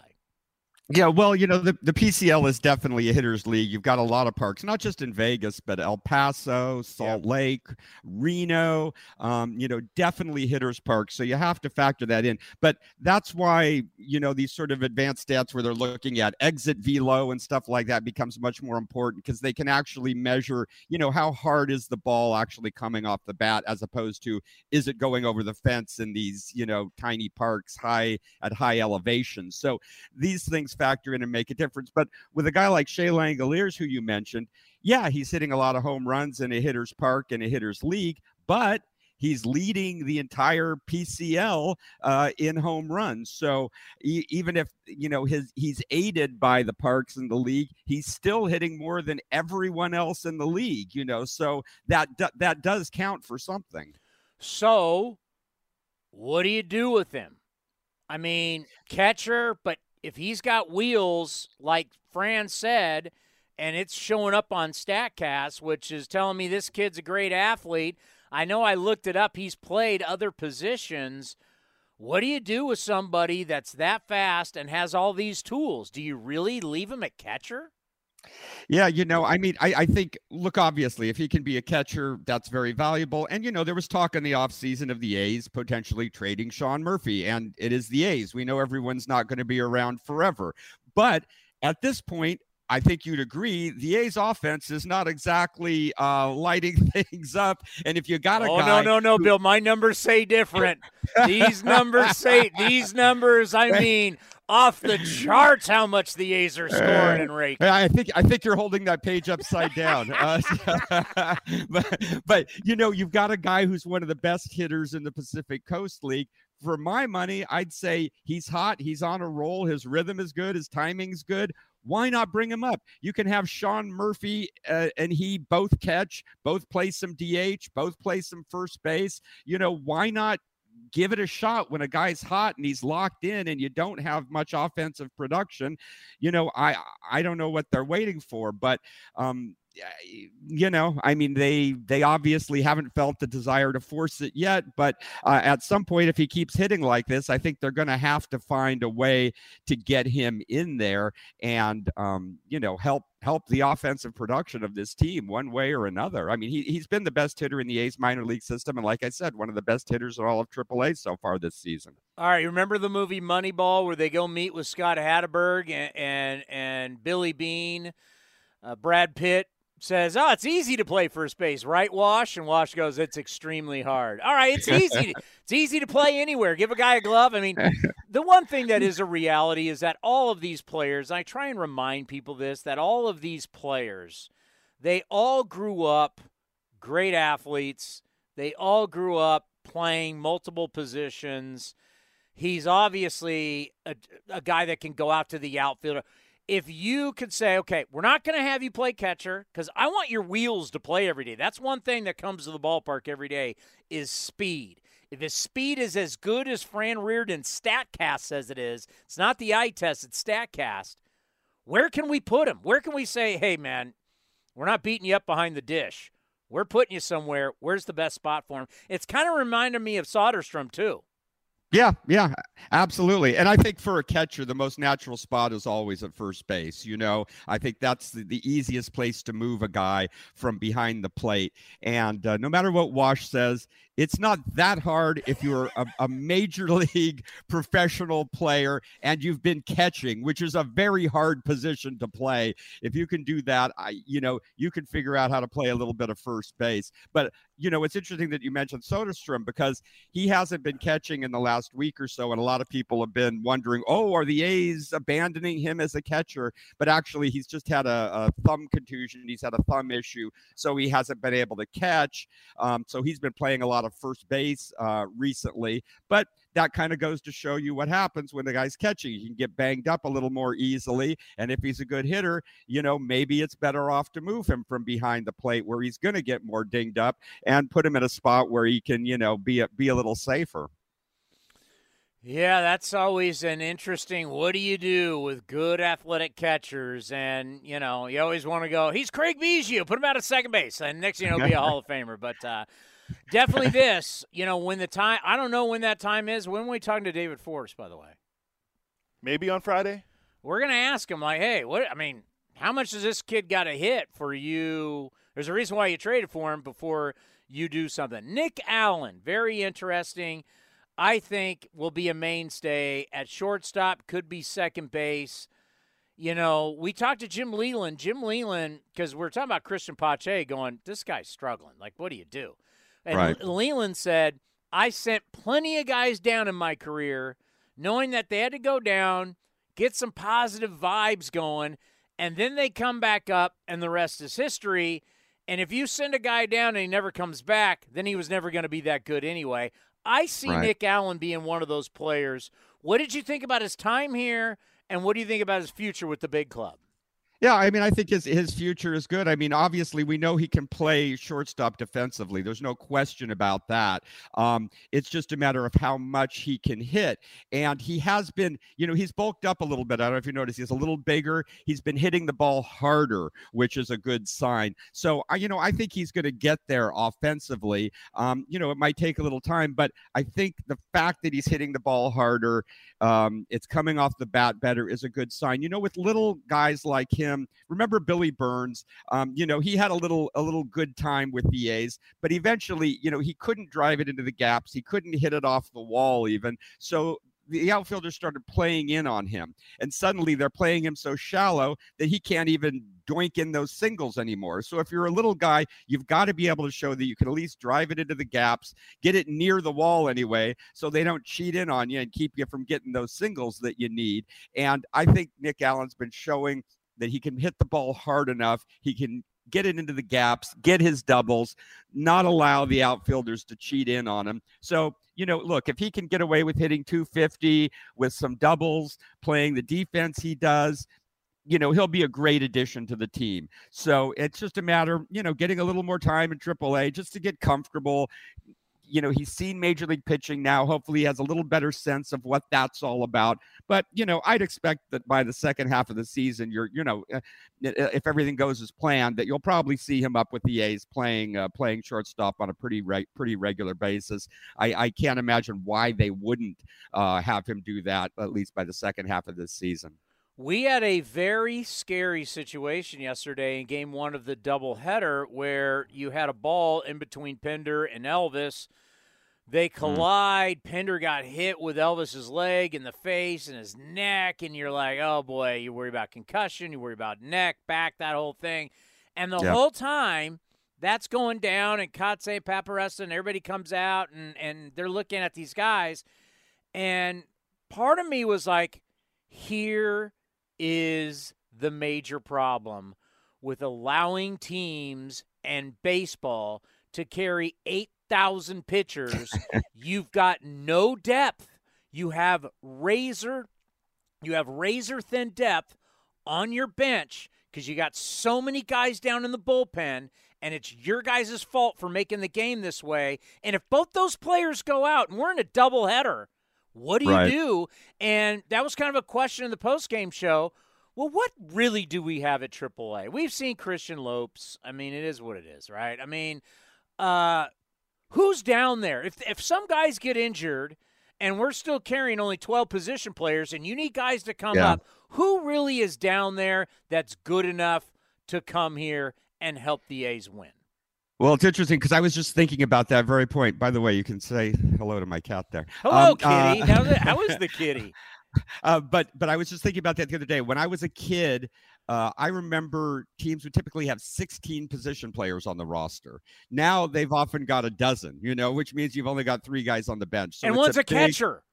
It's a big difference. And I don't know if you know, but the A's just released Eric Thames and Buddy Reed from the AAA roster. So there's a couple of names down there that you might have known that aren't there anymore. When did that go down? Is that today? I believe it happened actually last night. Buddy Reed and Eric Thames. I think if you go to the A's transactions page, you'll see it listed there. But they did just add someone you might know, Matt Davidson, first baseman, third baseman, who's been around, power hitting, right-handed hitter. He was signed to a minor league deal, so he's now there at Vegas. He's a guy that could be first base, DH if you need it, still has some power. I was glad to see they brought up Luis Barrera. I thought he was one of the guys who should get an opportunity to get some at-bats. Besides Barrera, Davidson, Nick Allen, those are probably the top guy. Oh, Shea Langoliers, of course, not forgetting him. Those are the top guys down there. After that, much of the depth is at AA this year. I mean, you've got guys like Zach Geloff, Logan Davidson, Max Schumann, Jonah Bride. They're all hitting really well at Midland. And I think before long, you'll see some spots opening up in AAA, and those guys will be up there, and they might be kind of the next round of reinforcements at this stage of the game. I totally understand. I don't like it. I hate it. I wish they would have addressed it in the CBA, and they didn't. And front office people will hate me for saying this. My apologies, Billy Bean and David Forst and crew. I hate manipulating time. I think it's just the dumbest. Like, can you for people to understand how bad this practice is, can you imagine in other sports, we're going to draft Michael Jordan, Larry Bird, Magic Johnson, Shaquille O'Neal. We're going to draft Peyton Manning, Barry Sanders, you name it down the line. And none of these superstars, Lawrence Taylor, guys who came out and were just unstoppable, right? Can you imagine in those other sports that they went, nope, we're not going to play them because we don't want to make them free agents faster. What a crime that would have been to football and basketball. We're not going to play Wayne Gretzky until we can manipulate his service time. Can you imagine? I mean, it's just like the stupid. We may never have these players like Stan Musial and Hank Aaron and Willie Mays and these guys because we manipulate their service time. We stick them in the minors when they shouldn't be there. And that makes me think of Zach Geloff. We saw him in San Jose when the Ports came here, and you're looking at this guy. Tall, athletic, can play. I mean, he was laterally can move. I mean, I only saw him for one game, and I watched a lot of him, and you could just see, and just to watch him hit, he's got all the tools. Manipulating a guy's service time who's a college guy, I think is stupid. Like, if he's a college guy, you got to rush him to the big leagues. Well, I think, I mean, your point is right. One thing to take into consideration, though, is it is different in baseball. Football and basketball, they can come right out of the college game, go right to the pros. Well, minor leagues, college is their minor leagues. Yeah, exactly. So these guys, there's a lot more in the development process in baseball. So it is understandable if a guy comes right out of college and doesn't go straight to the majors. I mean, they used to try and do that with pitchers sometimes, and it rarely ever worked out. There is a certain amount of development that's required. That's not to say that there isn't a certain amount of service time manipulation that goes on too, but Zach Geloff was just drafted last year. Usually guys like that start out at some level of A-ball. So the fact that they're even starting him out at AA this season is considered a bit of a push. But, some guys are more ready than others, and he certainly looks to be pretty ready. He's done nothing but hit. He's hitting, I think, 339 at Midland. I think as of last night, he was leading the Texas League in hits. And he's just done nothing but hit. So hopefully if he keeps this up by the second half of the season, maybe he'll be up in AAA at Vegas. And, that puts him obviously just one step away from the majors. Also, just so you know, he's been splitting time between third base and second base this year at Midland. So he does have some positional versatility. So he could, potentially slot in a couple different spots for the A's at some point in the near future. Yeah. I mean, I don't expect him to get to the big leagues this year. But I'm saying, as a college guy, you're not supposed to be there that long. And the way that we deal with players, how many years do you want this guy? Because, trust me, we've talked about new ballparks not till at least 2028. And if things keep going, we could be 2029. Geloff's what, 22? I think 22 or 23. Yeah, 22. Probably 22. Let's just start doing the math. How long you want this guy? So that's where, when I'm looking at it, I understand that the next great A in a new ballpark may be in high school right now, maybe just entering college, right? That's when that's just being realistic. So that's when I say Nick Allen. I want to know what the hell is Poisson going to be anything or not? Like, I want to know, because these guys may not be the answer for the new ballpark, but they could be the answer vaulting you into the new ballpark. So having a guy sitting in the minor leagues forever, I don't know what that does for me. Well, also, at this stage of the game where the A's are at, obviously we're in full rebuilding mode right now. So if there's ever a time to take a chance and roll the dice and see what you've got, it's a year like this. Now, I would expect that probably we will see a lot more guys get their major league shot in the second half. I'm sure there's going to be a lot of guys on this roster that the A's will try to unload at the deadline. If you're a veteran or, you're in the last legs of your contract, like most of these guys are, I don't think they're going to be around in the second half. If they can get, a mediocre low A ball player for some of these guys at the deadline, I'm sure they will. So I think you're going to see a lot of roster churn at the deadline, which means you'll then also see a lot of the prospects who performed well in the first half probably get a much better chance to play and show what they can do in the second half this season. So last night I was up late and I was emailing Cody an article that came out, MLB.com. This is not going to shock you. So basically they polled a bunch of executives, and certain executives did reply, and they had a bunch of questions for the start of 2022. Who's the best team? Who's the best player? All that kind of stuff. And then it came down to who's the most tradable guy at the deadline. Who do you think got the most votes? Well, I'm guessing I'm assuming it was an A's player. I'm assuming Frankie Montas. Ding, ding, ding, ding, ding. And I'm thinking, yeah, I mean, if it's me, I'm holding him to the deadline. I'm getting just desperate GMs out there. There's going to be GMs who are absolutely desperate. And when I mean desperate, some of these guys are going to be fighting for their jobs. So if you can find a GM that knows if he doesn't go on a playoff run, doesn't get to the playoffs, he could be losing his job. And if you think you're going to lose a job, you don't care about the prospects in your minor league system because you may not have a job to even enjoy those prospects. So find the most desperate guy. But I'm going to allow you, Bill, to be running the show for me. And you got Frankie Montas. You're going to trade him. You and Melissa Lockhart know our minor league system as well as anybody. What does our system need? You're trading Frankie Montas. What do you want to get back? Well, I'll tell you, as far as I'm concerned, there's nothing more valuable, and I think most GMs would agree with me. There's nothing more valuable than pitching. You can sort of always, well, almost always, not this year with the A's, find a hitter, but pitching is so hard to come by, and it's become so much more valuable, and there's so many pitching injuries. The number of A's minor league pitchers on the IL is just ridiculous. So I think pitching is such a rare, valuable commodity. And if I'm trading a guy like Frankie Montas, I want to get a couple of arms that I can count on are going to be major league pitchers very soon in return. Obviously, you have to deal with different teams and see what you can get. If somebody's offering a really valuable hitter they're willing to give up that you really value, hey, you'll take them.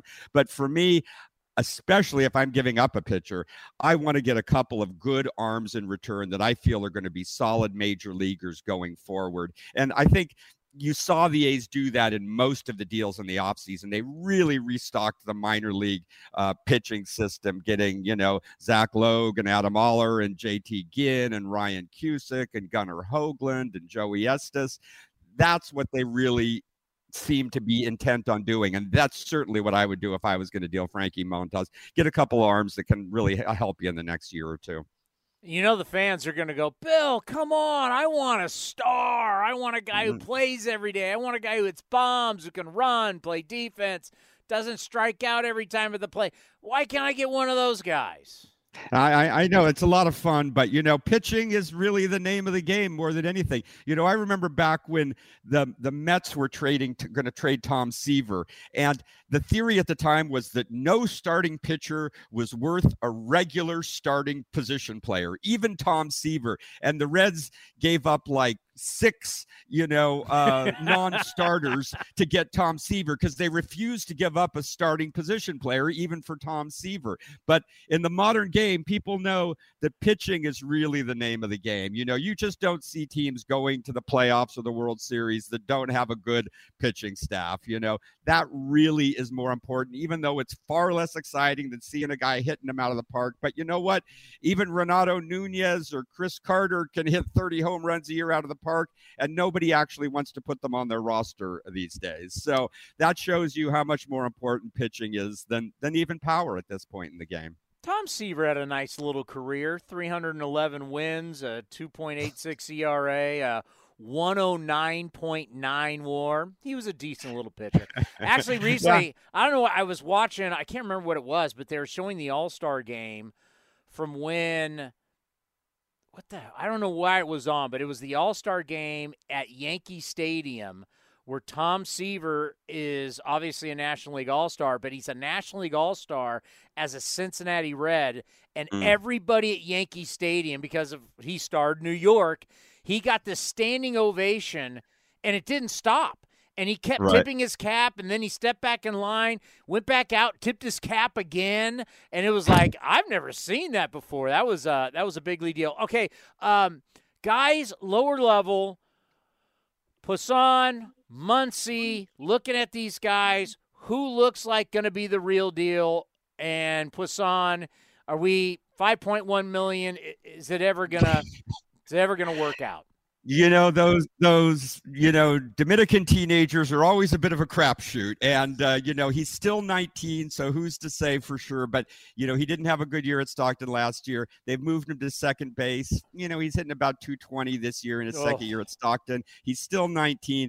I mean, if he's going to pan out, it's going to be a long-term project. It's not going to happen overnight. So I wouldn't want to put too many eggs in that basket. But I'll tell you, there are a couple guys at Stockton that are really performing well, that are really exciting, that I think really worth keeping an eye on. Of course, last year's top draft pick for the A's, Max Muncy 2.0, the shortstop. He's just 19 years old at Stockton. He's leading the team in home runs. He's taken a lot of walks. He's getting on base. He's playing well across the board. His batting average is still a little low. He's hitting around 210 or something, but he's taking walks, getting on base, hitting for power, playing well enough in the field at 19 years old in the Cal League. And A's people I've talked to are very excited about the way he plays the game. So I think Max Muncy is definitely someone to keep an eye on and who will definitely be moving along a lot more quickly than Robert Poisson.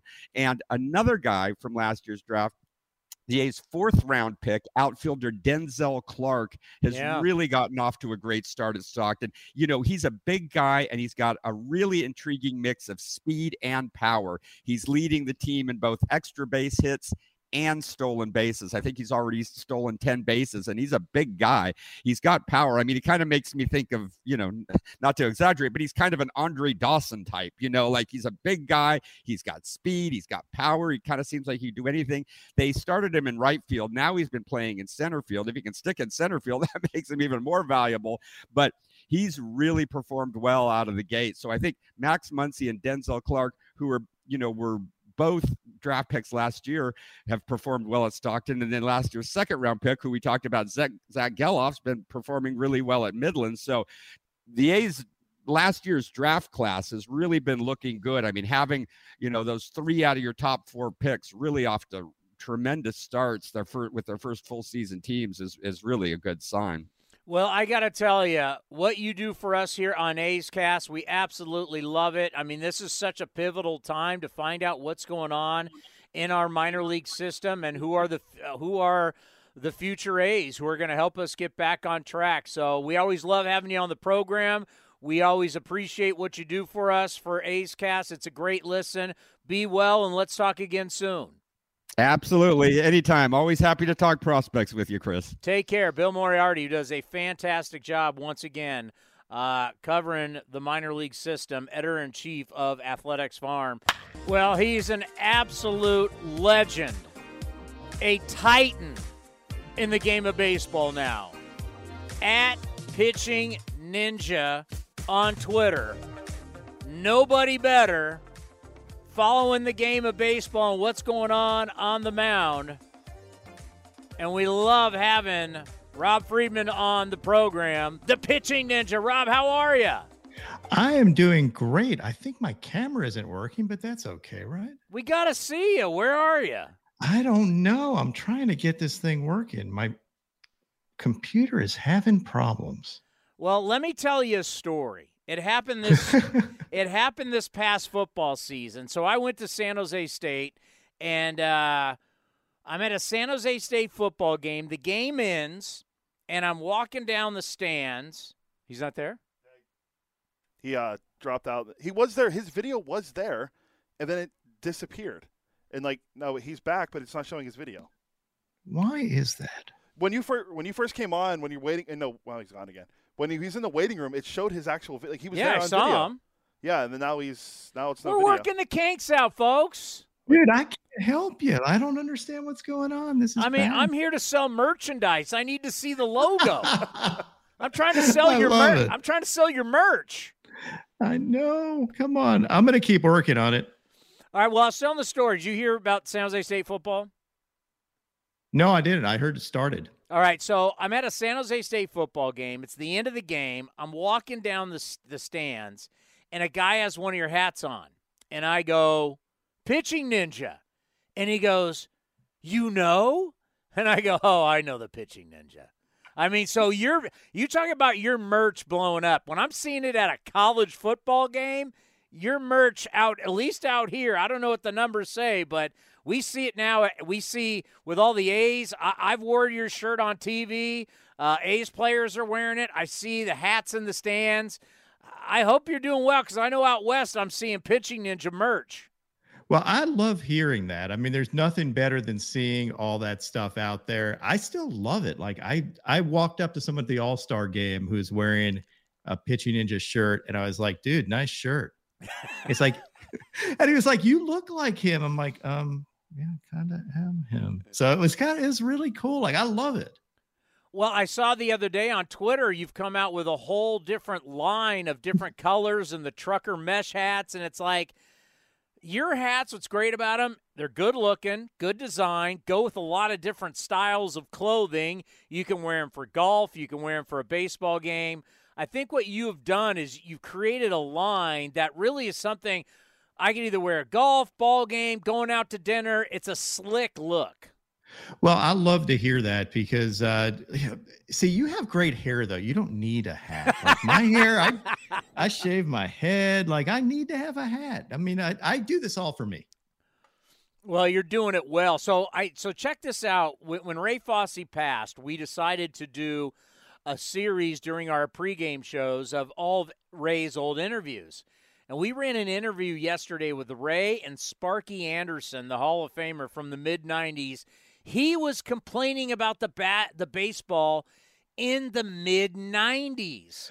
And now here we are today. You got Eric Chavez, the hitting coach, former A hitting coach for the Mets, complaining about the baseball. Chris Bassett complaining about the baseball. You're doing all these analytics and you're doing all these breakdowns on what's going on with the baseball. Dude, I don't know. Like, all right, so this is one thing. Like, it's handmade, right? So you get a handmade couch, it's going to be different every time. we do these things by hand. You're always going to have kind of inconsistencies in the baseball. That's just one of those things. Now, the issue that you run into are when you have different batches of them, like one year they're trying to do one thing, the next year they're trying to do another thing with the leather.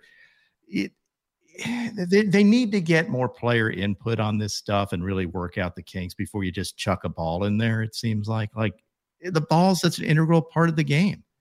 And I feel like it sometimes is done without much forethought because they think, hey, it doesn't really matter, but it does matter. Well, yeah, it matters a lot because it is the most important part of our game. It's how the game starts. Everything's about where the ball goes. Whatever the camera follows is the most important thing, and you're following the ball. And if it's changing, if the seams are different, just however it's moving, and that's the one thing I try and tell people all the time. The players understand equipment. I don't care if we're talking football, golf, whatever. Like a golfer, you give a golfer a different golf ball than he's using, and let's say you gave him a golf ball that didn't have any of the logos or anything, he would know exactly, this is not my ball. They know their equipment better than anybody else. And when the pitchers are all saying, man, different innings, the balls are different. And now the conspiracy is we're having different balls for primetime games versus regular games. This is just not right. Yeah, I mean, there's always going to be those conspiracy things when you don't have a uniform thing. Everybody's going to say, oh, well, they don't like this team, so they're doing this with the ball for that game. I don't think they even necessarily, they haven't thought that out. I think sometimes they think the ball is going to fly further and it doesn't, because there's so many different factors aerodynamically that come into play, like higher seams fly more in some situations, maybe not in other situations. So I think it's really tough to do intentionally, but the fact that it changes all the time gives rise to that conspiracy. Regarding golf balls, I mean, I could tell my golf ball, but sometimes I don't really want to. I'll pick up someone else's and just play it if it's a better lie, wouldn't you? No, you wouldn't do that because you're a good golfer. I'm terrible. No, but I can tell you right now, if I can tell, and I'm a hack, but I can tell the difference between the different Pro Vs. Some are softer, some spin more. But if you go a Callaway versus a Titleist, I can completely tell you the difference. And I'm a hack. So can you imagine a baseball player who touches that baseball every day? Every day he's playing catch. He's throwing bullpens. He's constantly has the ball in his hand. He can tell that, hey, this ball from 3 years ago, seams, weight, feel, it's different. They can tell. Oh, 100%. So I was hearing a conversation with some hitters, and they were saying, I can pick up a bat. Maybe my usual bat's 32.5 or 32.4. And if it was, I could say this one feels a little heavier, this one feels a little lighter. And it was like a 1/10 of an ounce difference. So absolutely, the equipment matters. And I think we don't give that enough credence. I think the players absolutely can tell. And you had those issues with sticky stuff too, where some players were using something just to get some tack on the ball because they felt like they couldn't get a grip and they were worried about hitting people. Others did it for spin, obviously, but you have folks that are legitimately worried because some of the MLB balls are just too hard and the seams were too low, so it was tough to grip them.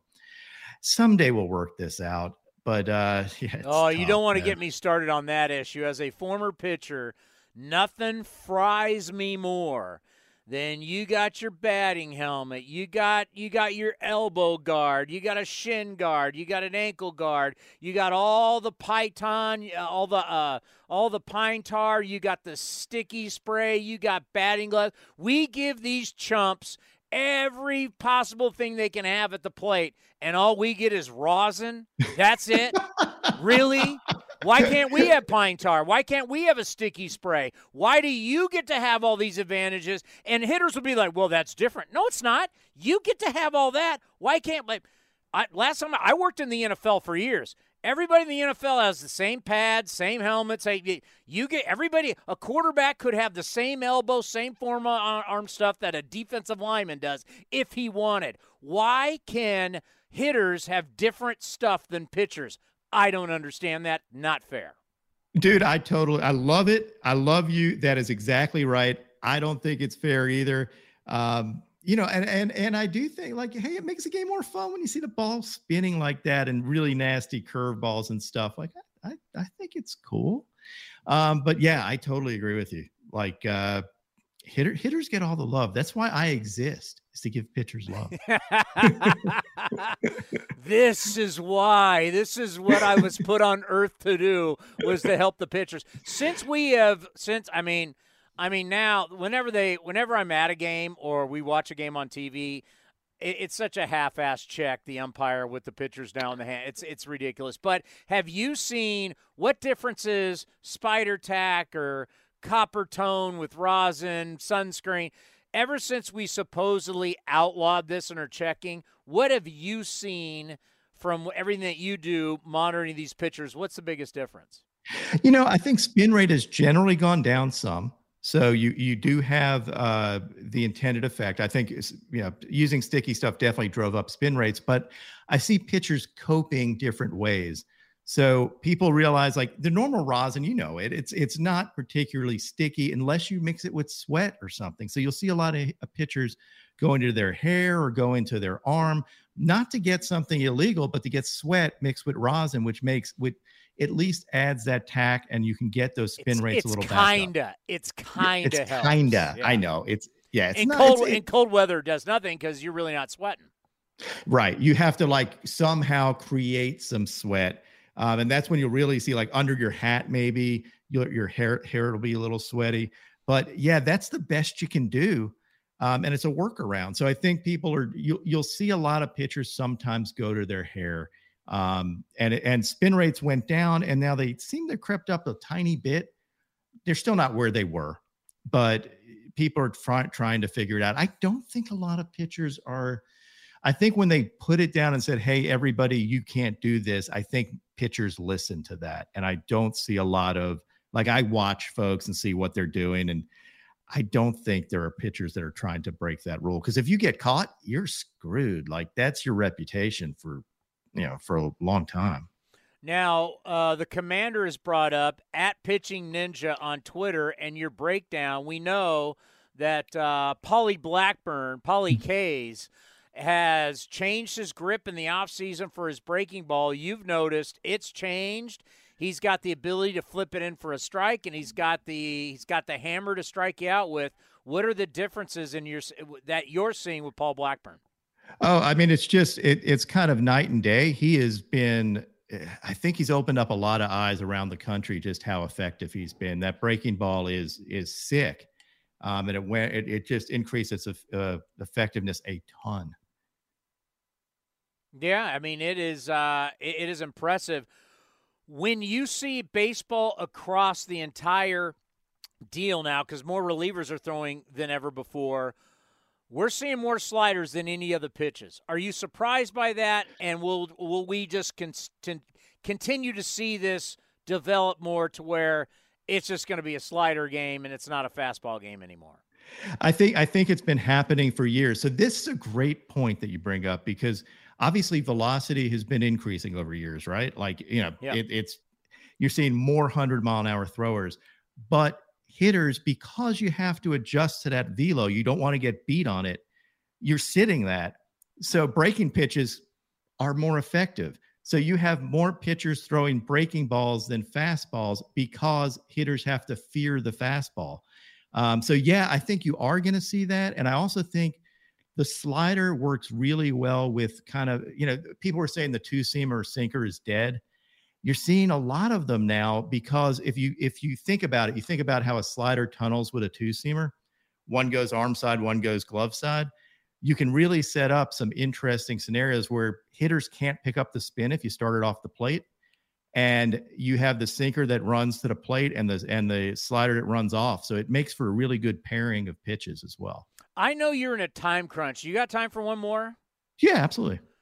Can you truly explain tunneling from the standpoint of the pitcher and also the standpoint of the hitter, because he's got to be the one that sees it, doesn't see it, and his brain's got to react, swing or not? Explain that to our audience. Yeah, so as a hitter, you're looking for a pitch, and generally I mentioned you're sitting fastball, so you're looking for a pitch out of the pitcher's hand. you really don't pick up spin. And that's what hitters have said almost unanimously. We give them too much credit for picking up spin. They may pick up something different in your grip as you're releasing it, but they don't really see the spin, especially with high spin rates. It's just a blur. So if you can throw pitches that kind of look the same by the time the hitter has to make a decision and they break differently, the hitter is, usually hunting a fastball. And if he sees it looking like a fastball trajectory and all of a sudden it's a slider or a changeup that looked like that fastball, they're kind of hosed. So if you think of a tunnel, those baseballs are going down a tunnel on the way to home plate, and then one of the pitches is exiting the tunnel. And hopefully later then the hitter has to make a decision. So the hitter has to, you can't wait for the ball to get to home plate to make a decision because you're going to be late. So you have to swing somewhere in front of home plate. And to the extent they look the same at that point, you got it. Like the hitter is hosed. As a pitcher, you're trying to take advantage of that effect, which is mirror your mechanics. You want to have somewhat similar mechanics on all your pitches. Ideally, some don't, and that's fine. But if it looks the same, and maybe you even you're seeing pitchers now throw the ball straight down the middle of the plate, like all their pitches, and letting the movement take over. So you have a fastball down the middle, and your changeup goes arm side, your slider goes glove side, and maybe a two-seamer or something off of that, or a splitter off of that. But you're just aiming down the middle, and that's tunneling right there, right? So you're creating this triangle of death, I like to call it, for hitters. Well, we love having you on the program. Get out there, check out the merch at Pitching Ninja. What's your website? Pitchingninja.com. That's easy, right? That's easy. The merch is there. You got shirts, hats. You got everything, right? Yeah, totally. And I wish I had a working camera. That's my only drawback today. Yeah, I wanted to show because your logo is great. Hey, if you want to, can you see us right now? Let me try. Did you just hang up on him? No, he dropped out to try to add it to him. To fix his camera. Here, no. Nope, just the audio. Hey, if you want us to put some Ninja merch down on the table to help sell it, let us know. We're here for you, buddy. I will send you some. I've got to do that. Yeah, right? We can put a Ninja hat right between us. It'd be killer. Yeah, y'all need to just wear one. Yeah, absolutely. Yeah, you send me some merch, I'll pimp it. All right, that's a deal. Well, I told you I do these hits on NBC California for our pre- and post-game show. I was wearing your A's version, the green with the gold Ninja. I was wearing that on TV. That is one of my favorite color combos, too, to be honest. I love that. Yeah, so I've pimped you on TV. Hey, let me tell you, you send stuff, I'll take care of you. I love it. All right, buddy, you be well. Thank you. You too. It's always great to see you. The pitching. You can't see me, though. So. Yeah, we want to see you. Next time we got to figure this out. This is terrible. Well, then let's do it again soon. Absolutely. Take care.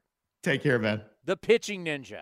It's great to have you back on the program. How have you been so far this first start of the season?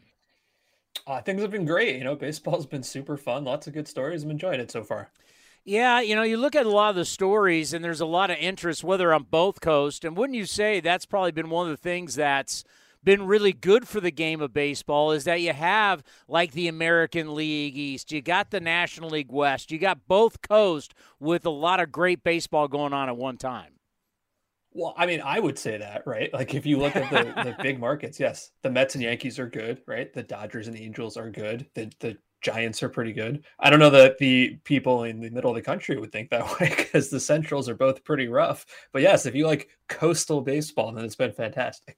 Well, let's start out here, and we're seeing it right now, is what we've always thought was a possibility is now a reality. If guys are healthy for the Angels, if they get pitching, boy, that could be dangerous.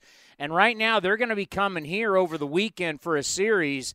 And you look at Trout's being Trout again. It's like every night he's got 2 home runs. Then Ohtani, whether he's striking out 11 guys or hitting 2 bombs, it's all coming together for them. Are you buying it? How dangerous really are the Halos? I'm mostly buying it for now. And I think part of that is because Ohtani has only looked kind of okay at the plate, right? Like he's been fantastic as a pitcher, but you have not seen the same hitter as you saw last year. So if you get that version of him to come back at any point, then yeah, they're going to be good. Like it comes down to the same, I think, two things it always comes down to, right? Is will Trout stay healthy, which he hasn't the last couple of years, and he has so far this year, and will anybody pitch? And that's the part that's been interesting so far. I know Reed Detmers threw a no-hitter, and that was super impressive. And not to take credit away from him, that doesn't make him like an ace in my mind necessarily, right? Like it's a young guy who's shown that he's talented, and that's really good. I mean, I've liked Patrick Sandoval there for a while. I think he's really talented and good. I think Raisel Iglesias is one of the most underrated relievers in baseball. He's really good. So I'm impressed with what they've done. And I think what you need every year for any of these teams is someone unexpected to show up, right? And so far, that guy's been Taylor Ward, who's been fantastic. Yeah, no doubt about it. I mean, when you're overshadowing Trout at a certain point, that tells you a lot. And when you look out west here, I mean, obviously the NL West. Oh, you know what? I want to get one more thing on the Angels because I remember I also do stuff for our NBC affiliate here, NBC California, which our games run on, and I was trying to be not the old school get off my lawn guy. If you remember back, Padres and Giants at the early part of the season, Giants got out to an early lead. A guy stole a base early, then a guy bunted in the sixth inning. Next thing you know, Bob Melvin, our old friend, and Matt Williams, they're all flipping out in the Padres dugout and the whole unwritten rules. You remember that game? I do, of course. Right? So I brought it up going, are you kidding me? Play the game. Stop it if you don't like it. A bunch of people got mad at me. Even Dave Stewart goes, I didn't see Willie Mays do that. Let me take you back to last night then. Are we now, if we're going to be get off my lawn, unwritten rules, stop playing the game when the score gets to be a certain, and it's Bush League if you're bunting or stealing bases, what about a pitcher on the mound, Maverick, our buddy Brett Phillips, and then, okay, hitter's got to still hit, but then you got Rendon going up there, hitting left-handed and knocking it out. I'm like, wait a minute. You're going to get after me for saying it's okay to keep playing the game, but the integrity of the game is when you got an outfielder on the mound and a guy hitting left-handed for the first time. He hits it out. Oh, it's great.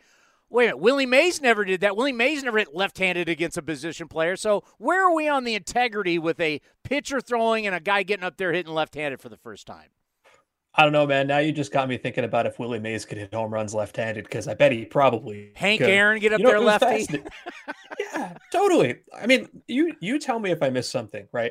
But I didn't see any complaints coming out of either dugouts about that last night. You know, everyone seemed cool with it. Nobody seemed to have a problem. Like, obviously, you got a position player on the mound. Let Rendon hit the other way. No one was throwing at anybody. No one was complaining about it. I think if you go back a couple of weeks, there was the issue with the Giants and the Nationals, right, where they were complaining about that. And I think the score at the time was the Giants were up by, like, I don't know, 6 or whatever, and the Nationals were complaining, even though the Giants had put up all of their runs in one single inning, like an hour beforehand, as though, like, that's a big enough lead. I don't think the unwritten rules are as big of a deal anymore. Like, that's just not the way the game is played. And all the better for it. Like, that doesn't serve anybody. That's what I said a long time ago. I got hammered for it. And I'm like, look at last night. You got Phillips tweeting Trout on Twitter. I mean, it's fun. It's engaging. It helps bring the younger folks into the game. I thought it was good. Staying here out west, obviously the National League West, everybody over 500. Everybody's playing good baseball. Good luck to our friend Bob Melvin, who's going to be undergoing a surgical procedure. Going to be away from the Padres for just a little bit. But there's the Dodgers and everybody else. The everybody else, do you see any of them staying with the Dodgers for the season? I do. I think the Padres are for real. The fact that they have hung around this far without Fernando Tatis is a really good sign, because I think what's happening there is, if you look at them, Manny Machado is playing at an MVP caliber level, which I certainly think he can sustain. Eric Hosmer's playing like wildly over his head, right? Yeah. So when he comes back down, which he almost certainly will, that'll be about the time Fernando Tatis is coming back. And I think that's going to work out really well for them. You know, all credit to Hosmer for helping them stay afloat in what looked like kind of a tough spot. You know, like the offense going into the year without Tatis sort of seemed a little underwhelming to me, you know? So Hosmer's done really well. Again, credit to him for that. Ha-Seong Kim has done a pretty good job on both sides of the ball, filling in at shortstop. And what they've really done that I liked a lot was, if you remember the starting rotation at the end of last year, they had to go find Jake Arrieta to go find Vince Velasquez, and it did not work well. Well, they went out and they made some trades, and they are full of starting pitching. Like Mackenzie Gore has finally arrived. I like the starters a lot. And they're not the Dodgers, right? But they're the clear second best team in that division. And I say that even though I do believe in the Giants, they're not 107 win Giants. They've had a lot of injuries, but I do believe they're for real. And, I'm not going to say that I think the other two teams can stay above 500 because they won't, although they're off to good starts. But yeah, I like the Padres. Yeah, the D-backs out of nowhere, and our buddy Torey Lavello, former A, is doing a great job down there. And we don't like the Giants, but you do got to give them their due, especially after the season they had last year. They're going to be there. Switching to the other coast, and something that has been a lot of fun for us baseball dorks, is we're able to tune into these games starting at 4 o'clock, well before our games start. And you just, like you're watching right now, you had the walk-off bomb last night for the Yankees and the spirited series between the Yankees and the Toronto Blue Jays. I know it's just a quick 2-game set, but the battles they've had already this year, we've dealt with the Rays now twice already. We know how good they are. Just talk about the American League East, how competitive, and the one major disappointment would be the Red Sox. Yeah, how do you like the Orioles not being in last place in that division? And you can't hit home runs. You can't hit home runs at Camden Yards now. No. I'm gonna give myself just a little pat on the back because I never bought into the Red Sox in the first place. I did not have them as a playoff team, but that was mostly because I didn't trust their pitching in any way, and that's come true a little bit. But I'm shocked at how poor the offense has been. Bogarts has been fine, Devers has been fine, Story's been a mess, Verdugo's been a mess. I'm surprised at how quickly that's gone downhill. And you can't totally play yourself out of a playoff spot in a league with 6 playoff spots this early, but it's pretty close, right? So I'm down on the Red Sox coming back. When you look at the East, though, like the Yankees are for real. And I think what happened was the vibes were bad is the best way to put it, right? Yankee fans were so annoyed. They didn't get Correa. They didn't get Seager. They didn't get Freddie Freeman. They didn't get the big guys they wanted. They got Josh Donaldson and Anthony Rizzo and Isaiah Kiner-Falefa, who are good players, but they're not top tier superstars anymore. And it's worked out. I think not enough people look at the bullpen on that team. Everybody knows Aroldis Chapman, right? Not enough people know Michael King, who is unbelievable, or Clay Holmes, who is unbelievable, or Nestor Cortez, who's a starter, who has just turned himself from, this funky kind of like Sid Fernandez-esque lefty to someone who's like actually really good. He's going to make an all-star team, I think. So what they've done with their pitching staff has been super impressive. So let's head over to our friends in the Central. And would you say maybe the biggest disappointment this year so far is our good friend Tony La Russa and the Chicago White Sox? There's part of me that's wondering who's managing that team come the All-Star break, to be honest. Wow. Things have gone really poorly, and it's not all his fault. They've had injuries, right? Like Jimenez is hurt, as has happened before, and Andrew Vaughn is hurt, and Lance Lynn is out, and it's like that's totally fine. But I'm struggling to think of a off-season decision that looks worse right now than them declining to offer Carlos Rodon a qualifying offer and letting him walk away for nothing, because Rodon looks like the dude. He looks unbelievable for the Giants. And then when you look at what's plagued the White Sox, yeah, again, injuries, sure, but their defense has been just wretched, right? Like the eye test, any metric you can think of, they're not playing good defense. And if you know me at all, I'm not the type to go to fundamental baseball, but that is what they're failing at right now. They'll be better. Lance Lynn will come back. Giolito's great. They'll get healthier. I have confidence that the guys will hit. But I don't know how they're going to improve that defense, because I can tell you what made me laugh, right? Gavin Sheets was playing right field the other day and made this just brutal error in the first inning. And basically the response was, well, he's only playing there because, he's a first baseman, because Jimenez is injured and Andrew Vaughn is injured. And it's like, yeah, but that's basically a DH and basically a first baseman. So if those are the reasons he's in your outfield, that's a bigger problem. All right, let's end on this. The analytics crowd. And you're one of them, and we love you for it because your articles are fantastic, and we love your work on MLB Network. But what are we going to do when guys don't hit? And this game turns into strikeouts and walks, and everybody's – if you've looked at our lineup, 230, we would take 230 with a lot of guys in our lineup. What are we making in the analytics crowd? Batting average doesn't matter. Well, obviously it doesn't, because nobody's hitting. What are we now at, 231 or 230 as a league? Yeah, it's not just that, right? Like, I think in April we had the lowest league slugging percentage for a month since like 1992 or whatever. and everybody is following the story. The balls are not flying as well, whether that's the ball itself, whether that's a change in the humidor, like it's probably a combination of multiple things. But I don't know that it's realistic to expect guys to just start hitting like it's 1985 overnight. That's not what they've been trained for. And the fact of the matter is, ball or not, pitching is a lot better than it used to be. It's hard to hit. It's hard to make contact. It's hard to put the ball where you want it to.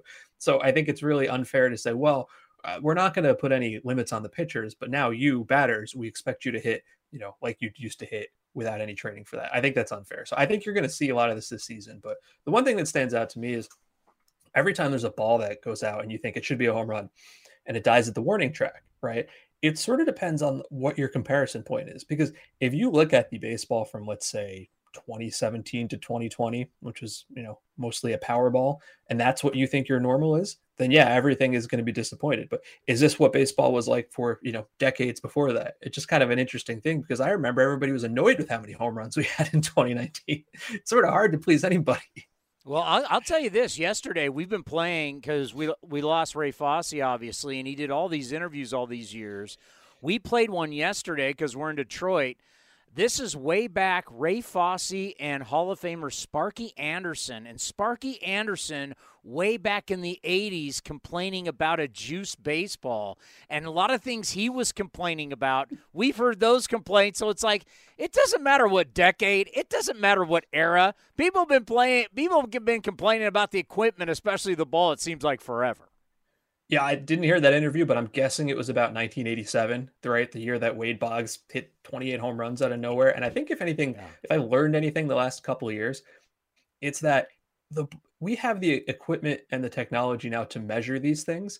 And that doesn't mean that this is the first time this kind of stuff has happened. We just didn't know it before. Like you go back to weird home run seasons like 87, 1930, probably like Brady Anderson hitting 50 whatever home runs that one year. And people are like, oh, well, he was using a little helper. And it's like, okay, but did he just stop that the next year? I bet a lot of this was about the ball over time in ways we just never knew about. Hey, great stuff as always. We truly appreciate it. We wanted to have you on with the new set, so you got to see the new digs.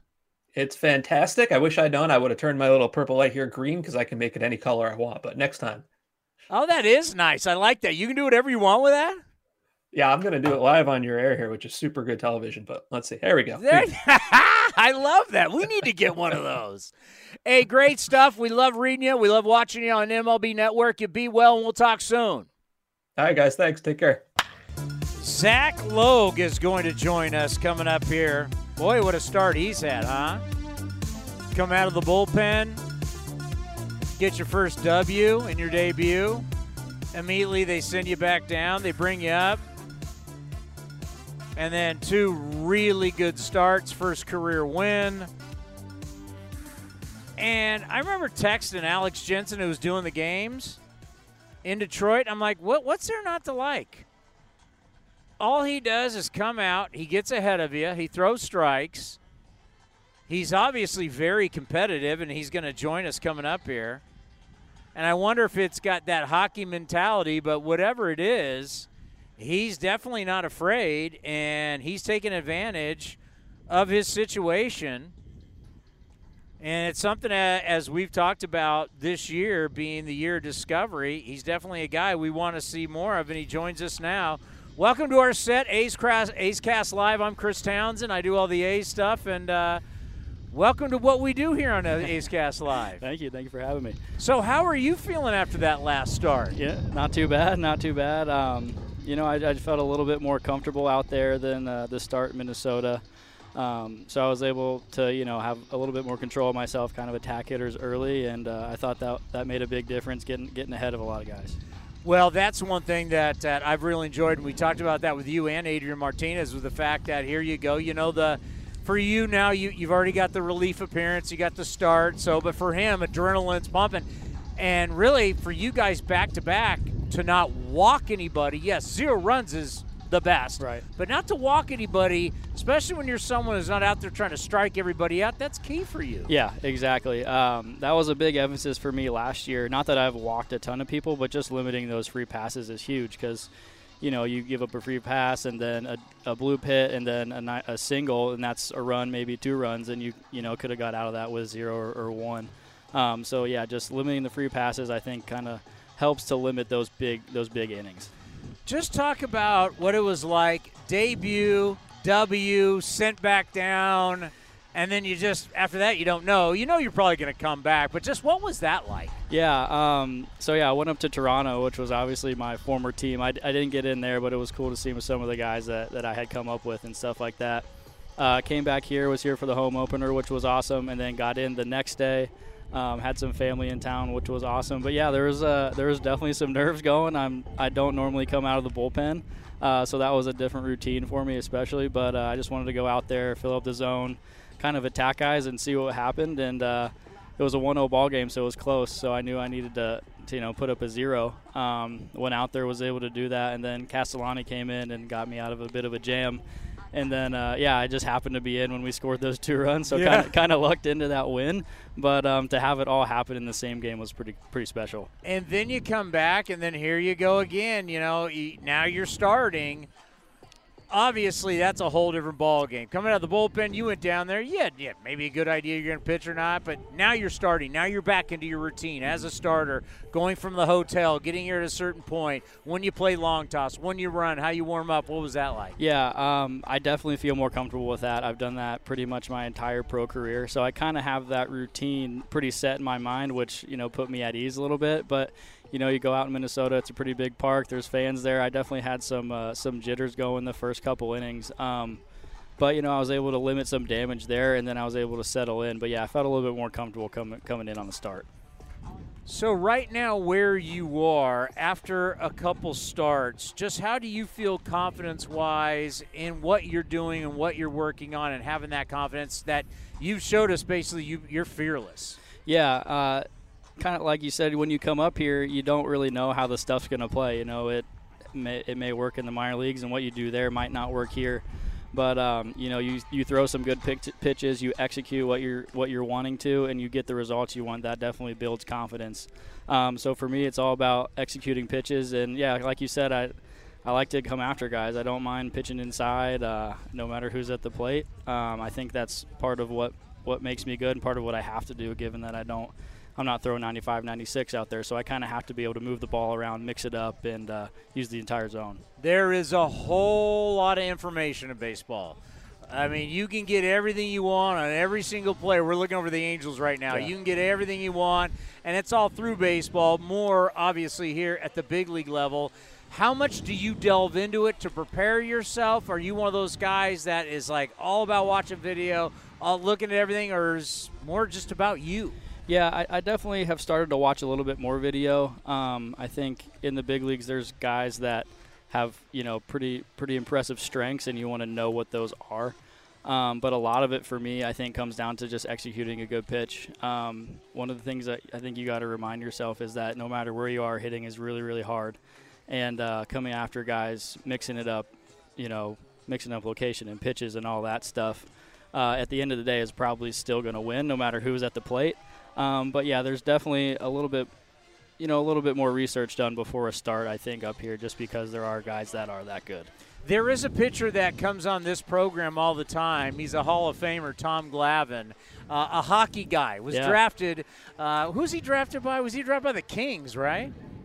Yeah, because he talked about how he'd go to replace Luke Robitaille on the line. Yeah, he's better than Luke Robitaille. Yeah. So, and he's always talked about, in hockey, a very physical game. And I covered the Sharks for years, and there's something about hockey players is a different mentality. You're a hockey guy. Yeah. Talk about how hockey helps you on the mound. I'm curious if it's similar to Tom Glavine, the Hall of Famer. Yeah, I've talked about this before with some other people, and I think hockey is just such a you got to be mentally tough. You got to be physically tough. It's just kind of like a blue-collar mentality, and you might go out there, you might take a slap shot off the shin or off the foot, but you got to finish your shift for your teammates. So I think you just got to be tough no matter what's going on around you, no matter if you're playing well or your team's playing well. You got to control what you can control and go out there and kind of have that bulldog mentality. So were you a goal scorer? I was more of an assist guy. I played wing, so I was happy to feed it to the guys that had a little bit better shot than I did. You didn't have the pop, huh? Didn't quite have the pop. I was a bit of a late bloomer, so I was kind of smart. Not that I'm huge now, but I was really skinny and stuff like that. I was pretty fast, but no, I didn't quite have the pop that some of the bigger guys on our team did. Yeah, there's definitely a toughness you got to have to play that sport. A lot of out here we don't know. We don't grow up on frozen ponds in California, but there's a mentality and especially a toughness to play that sport. Yeah. I love hockey. I still love watching it. I wouldn't say I follow it super closely, but I love it because those guys are out there and they're putting their bodies on the line for their team, and that's just something you really got to respect. And I love watching, especially the playoffs. It's a lot of fun. Independent ball changed your career. How? So, in the COVID 2020 season, I wasn't invited to the alternate site for the Blue Jays, so I was just kind of stuck at home. And the first couple months I was playing catch and throwing bullpens with some friends in the area, but you can only get so much work in doing that.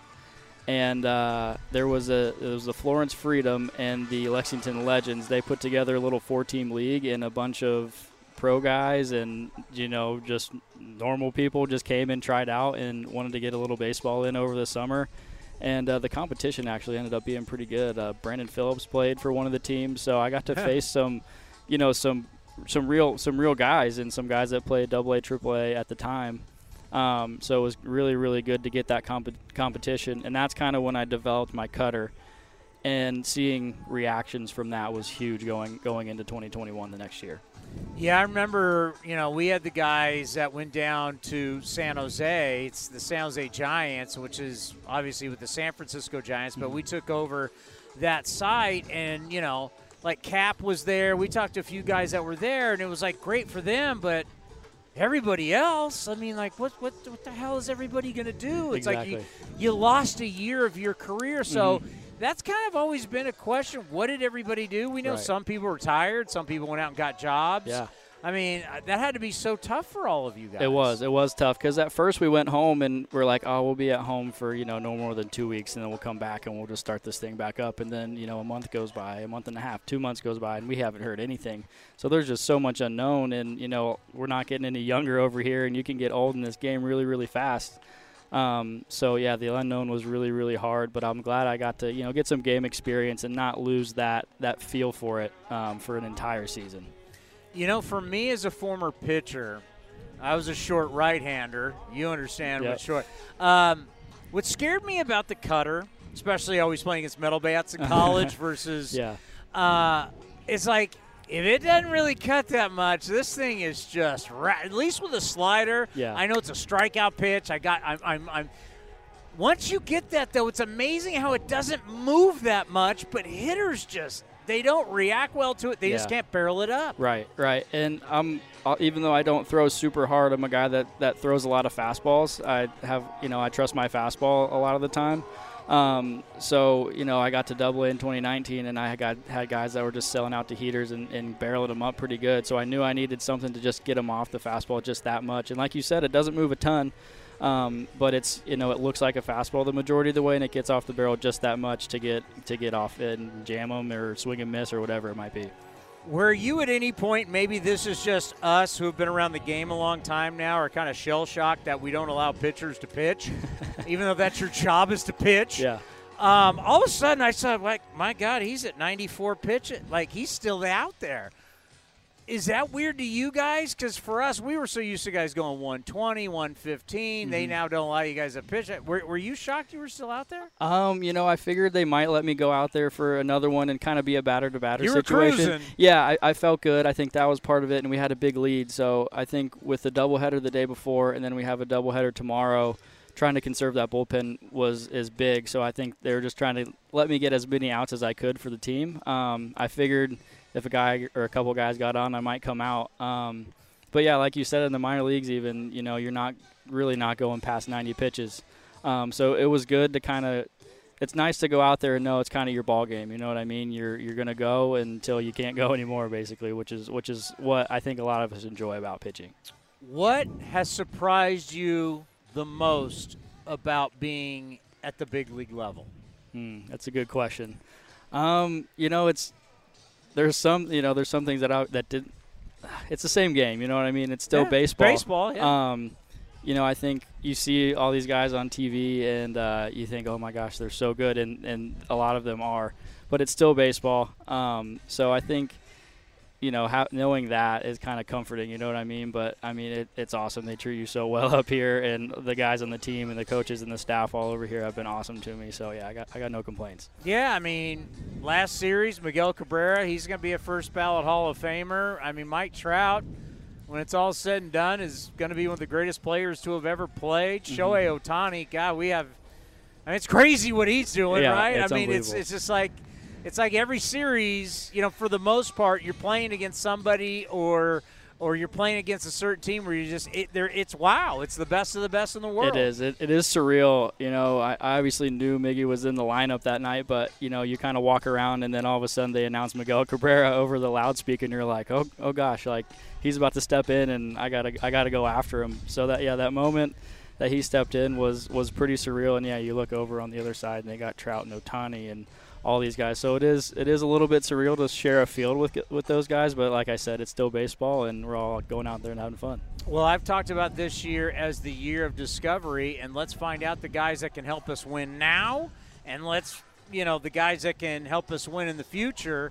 I see you as one of those guys. You keep putting up zeros. You go to Emerson, you go to Kotz, and you're like, hey, I'm ready to go every 5 days, right? Yeah, that's the goal, like you said, is we want to help this team win, and that's what it's all about in the big leagues. So, like you said, just trying to put up zeros, trying to go deep into ball games and give our guys a chance to win and finish it off for us. So, that's what it's all about, just trying to do my best. Let's end on this. So we did the Mark Kotze show earlier today, and he told us about the team meeting. That really hadn't gotten out, but he wanted to talk about it now. Yeah. Just what was that like? What did it mean, and how did it help you guys in Detroit? Yeah, so basically the message was early in the year we were playing with confidence. We were, most people don't expect a whole lot from us, and I think we kind of took that as a chip on our shoulder. People were playing with confidence, going out there trying to prove some people wrong. And then, at home, I wasn't here for most of it, but, a few things didn't go our way. And, you can get down in the dumps. It's a tough game. It's a game of failure, like everybody says.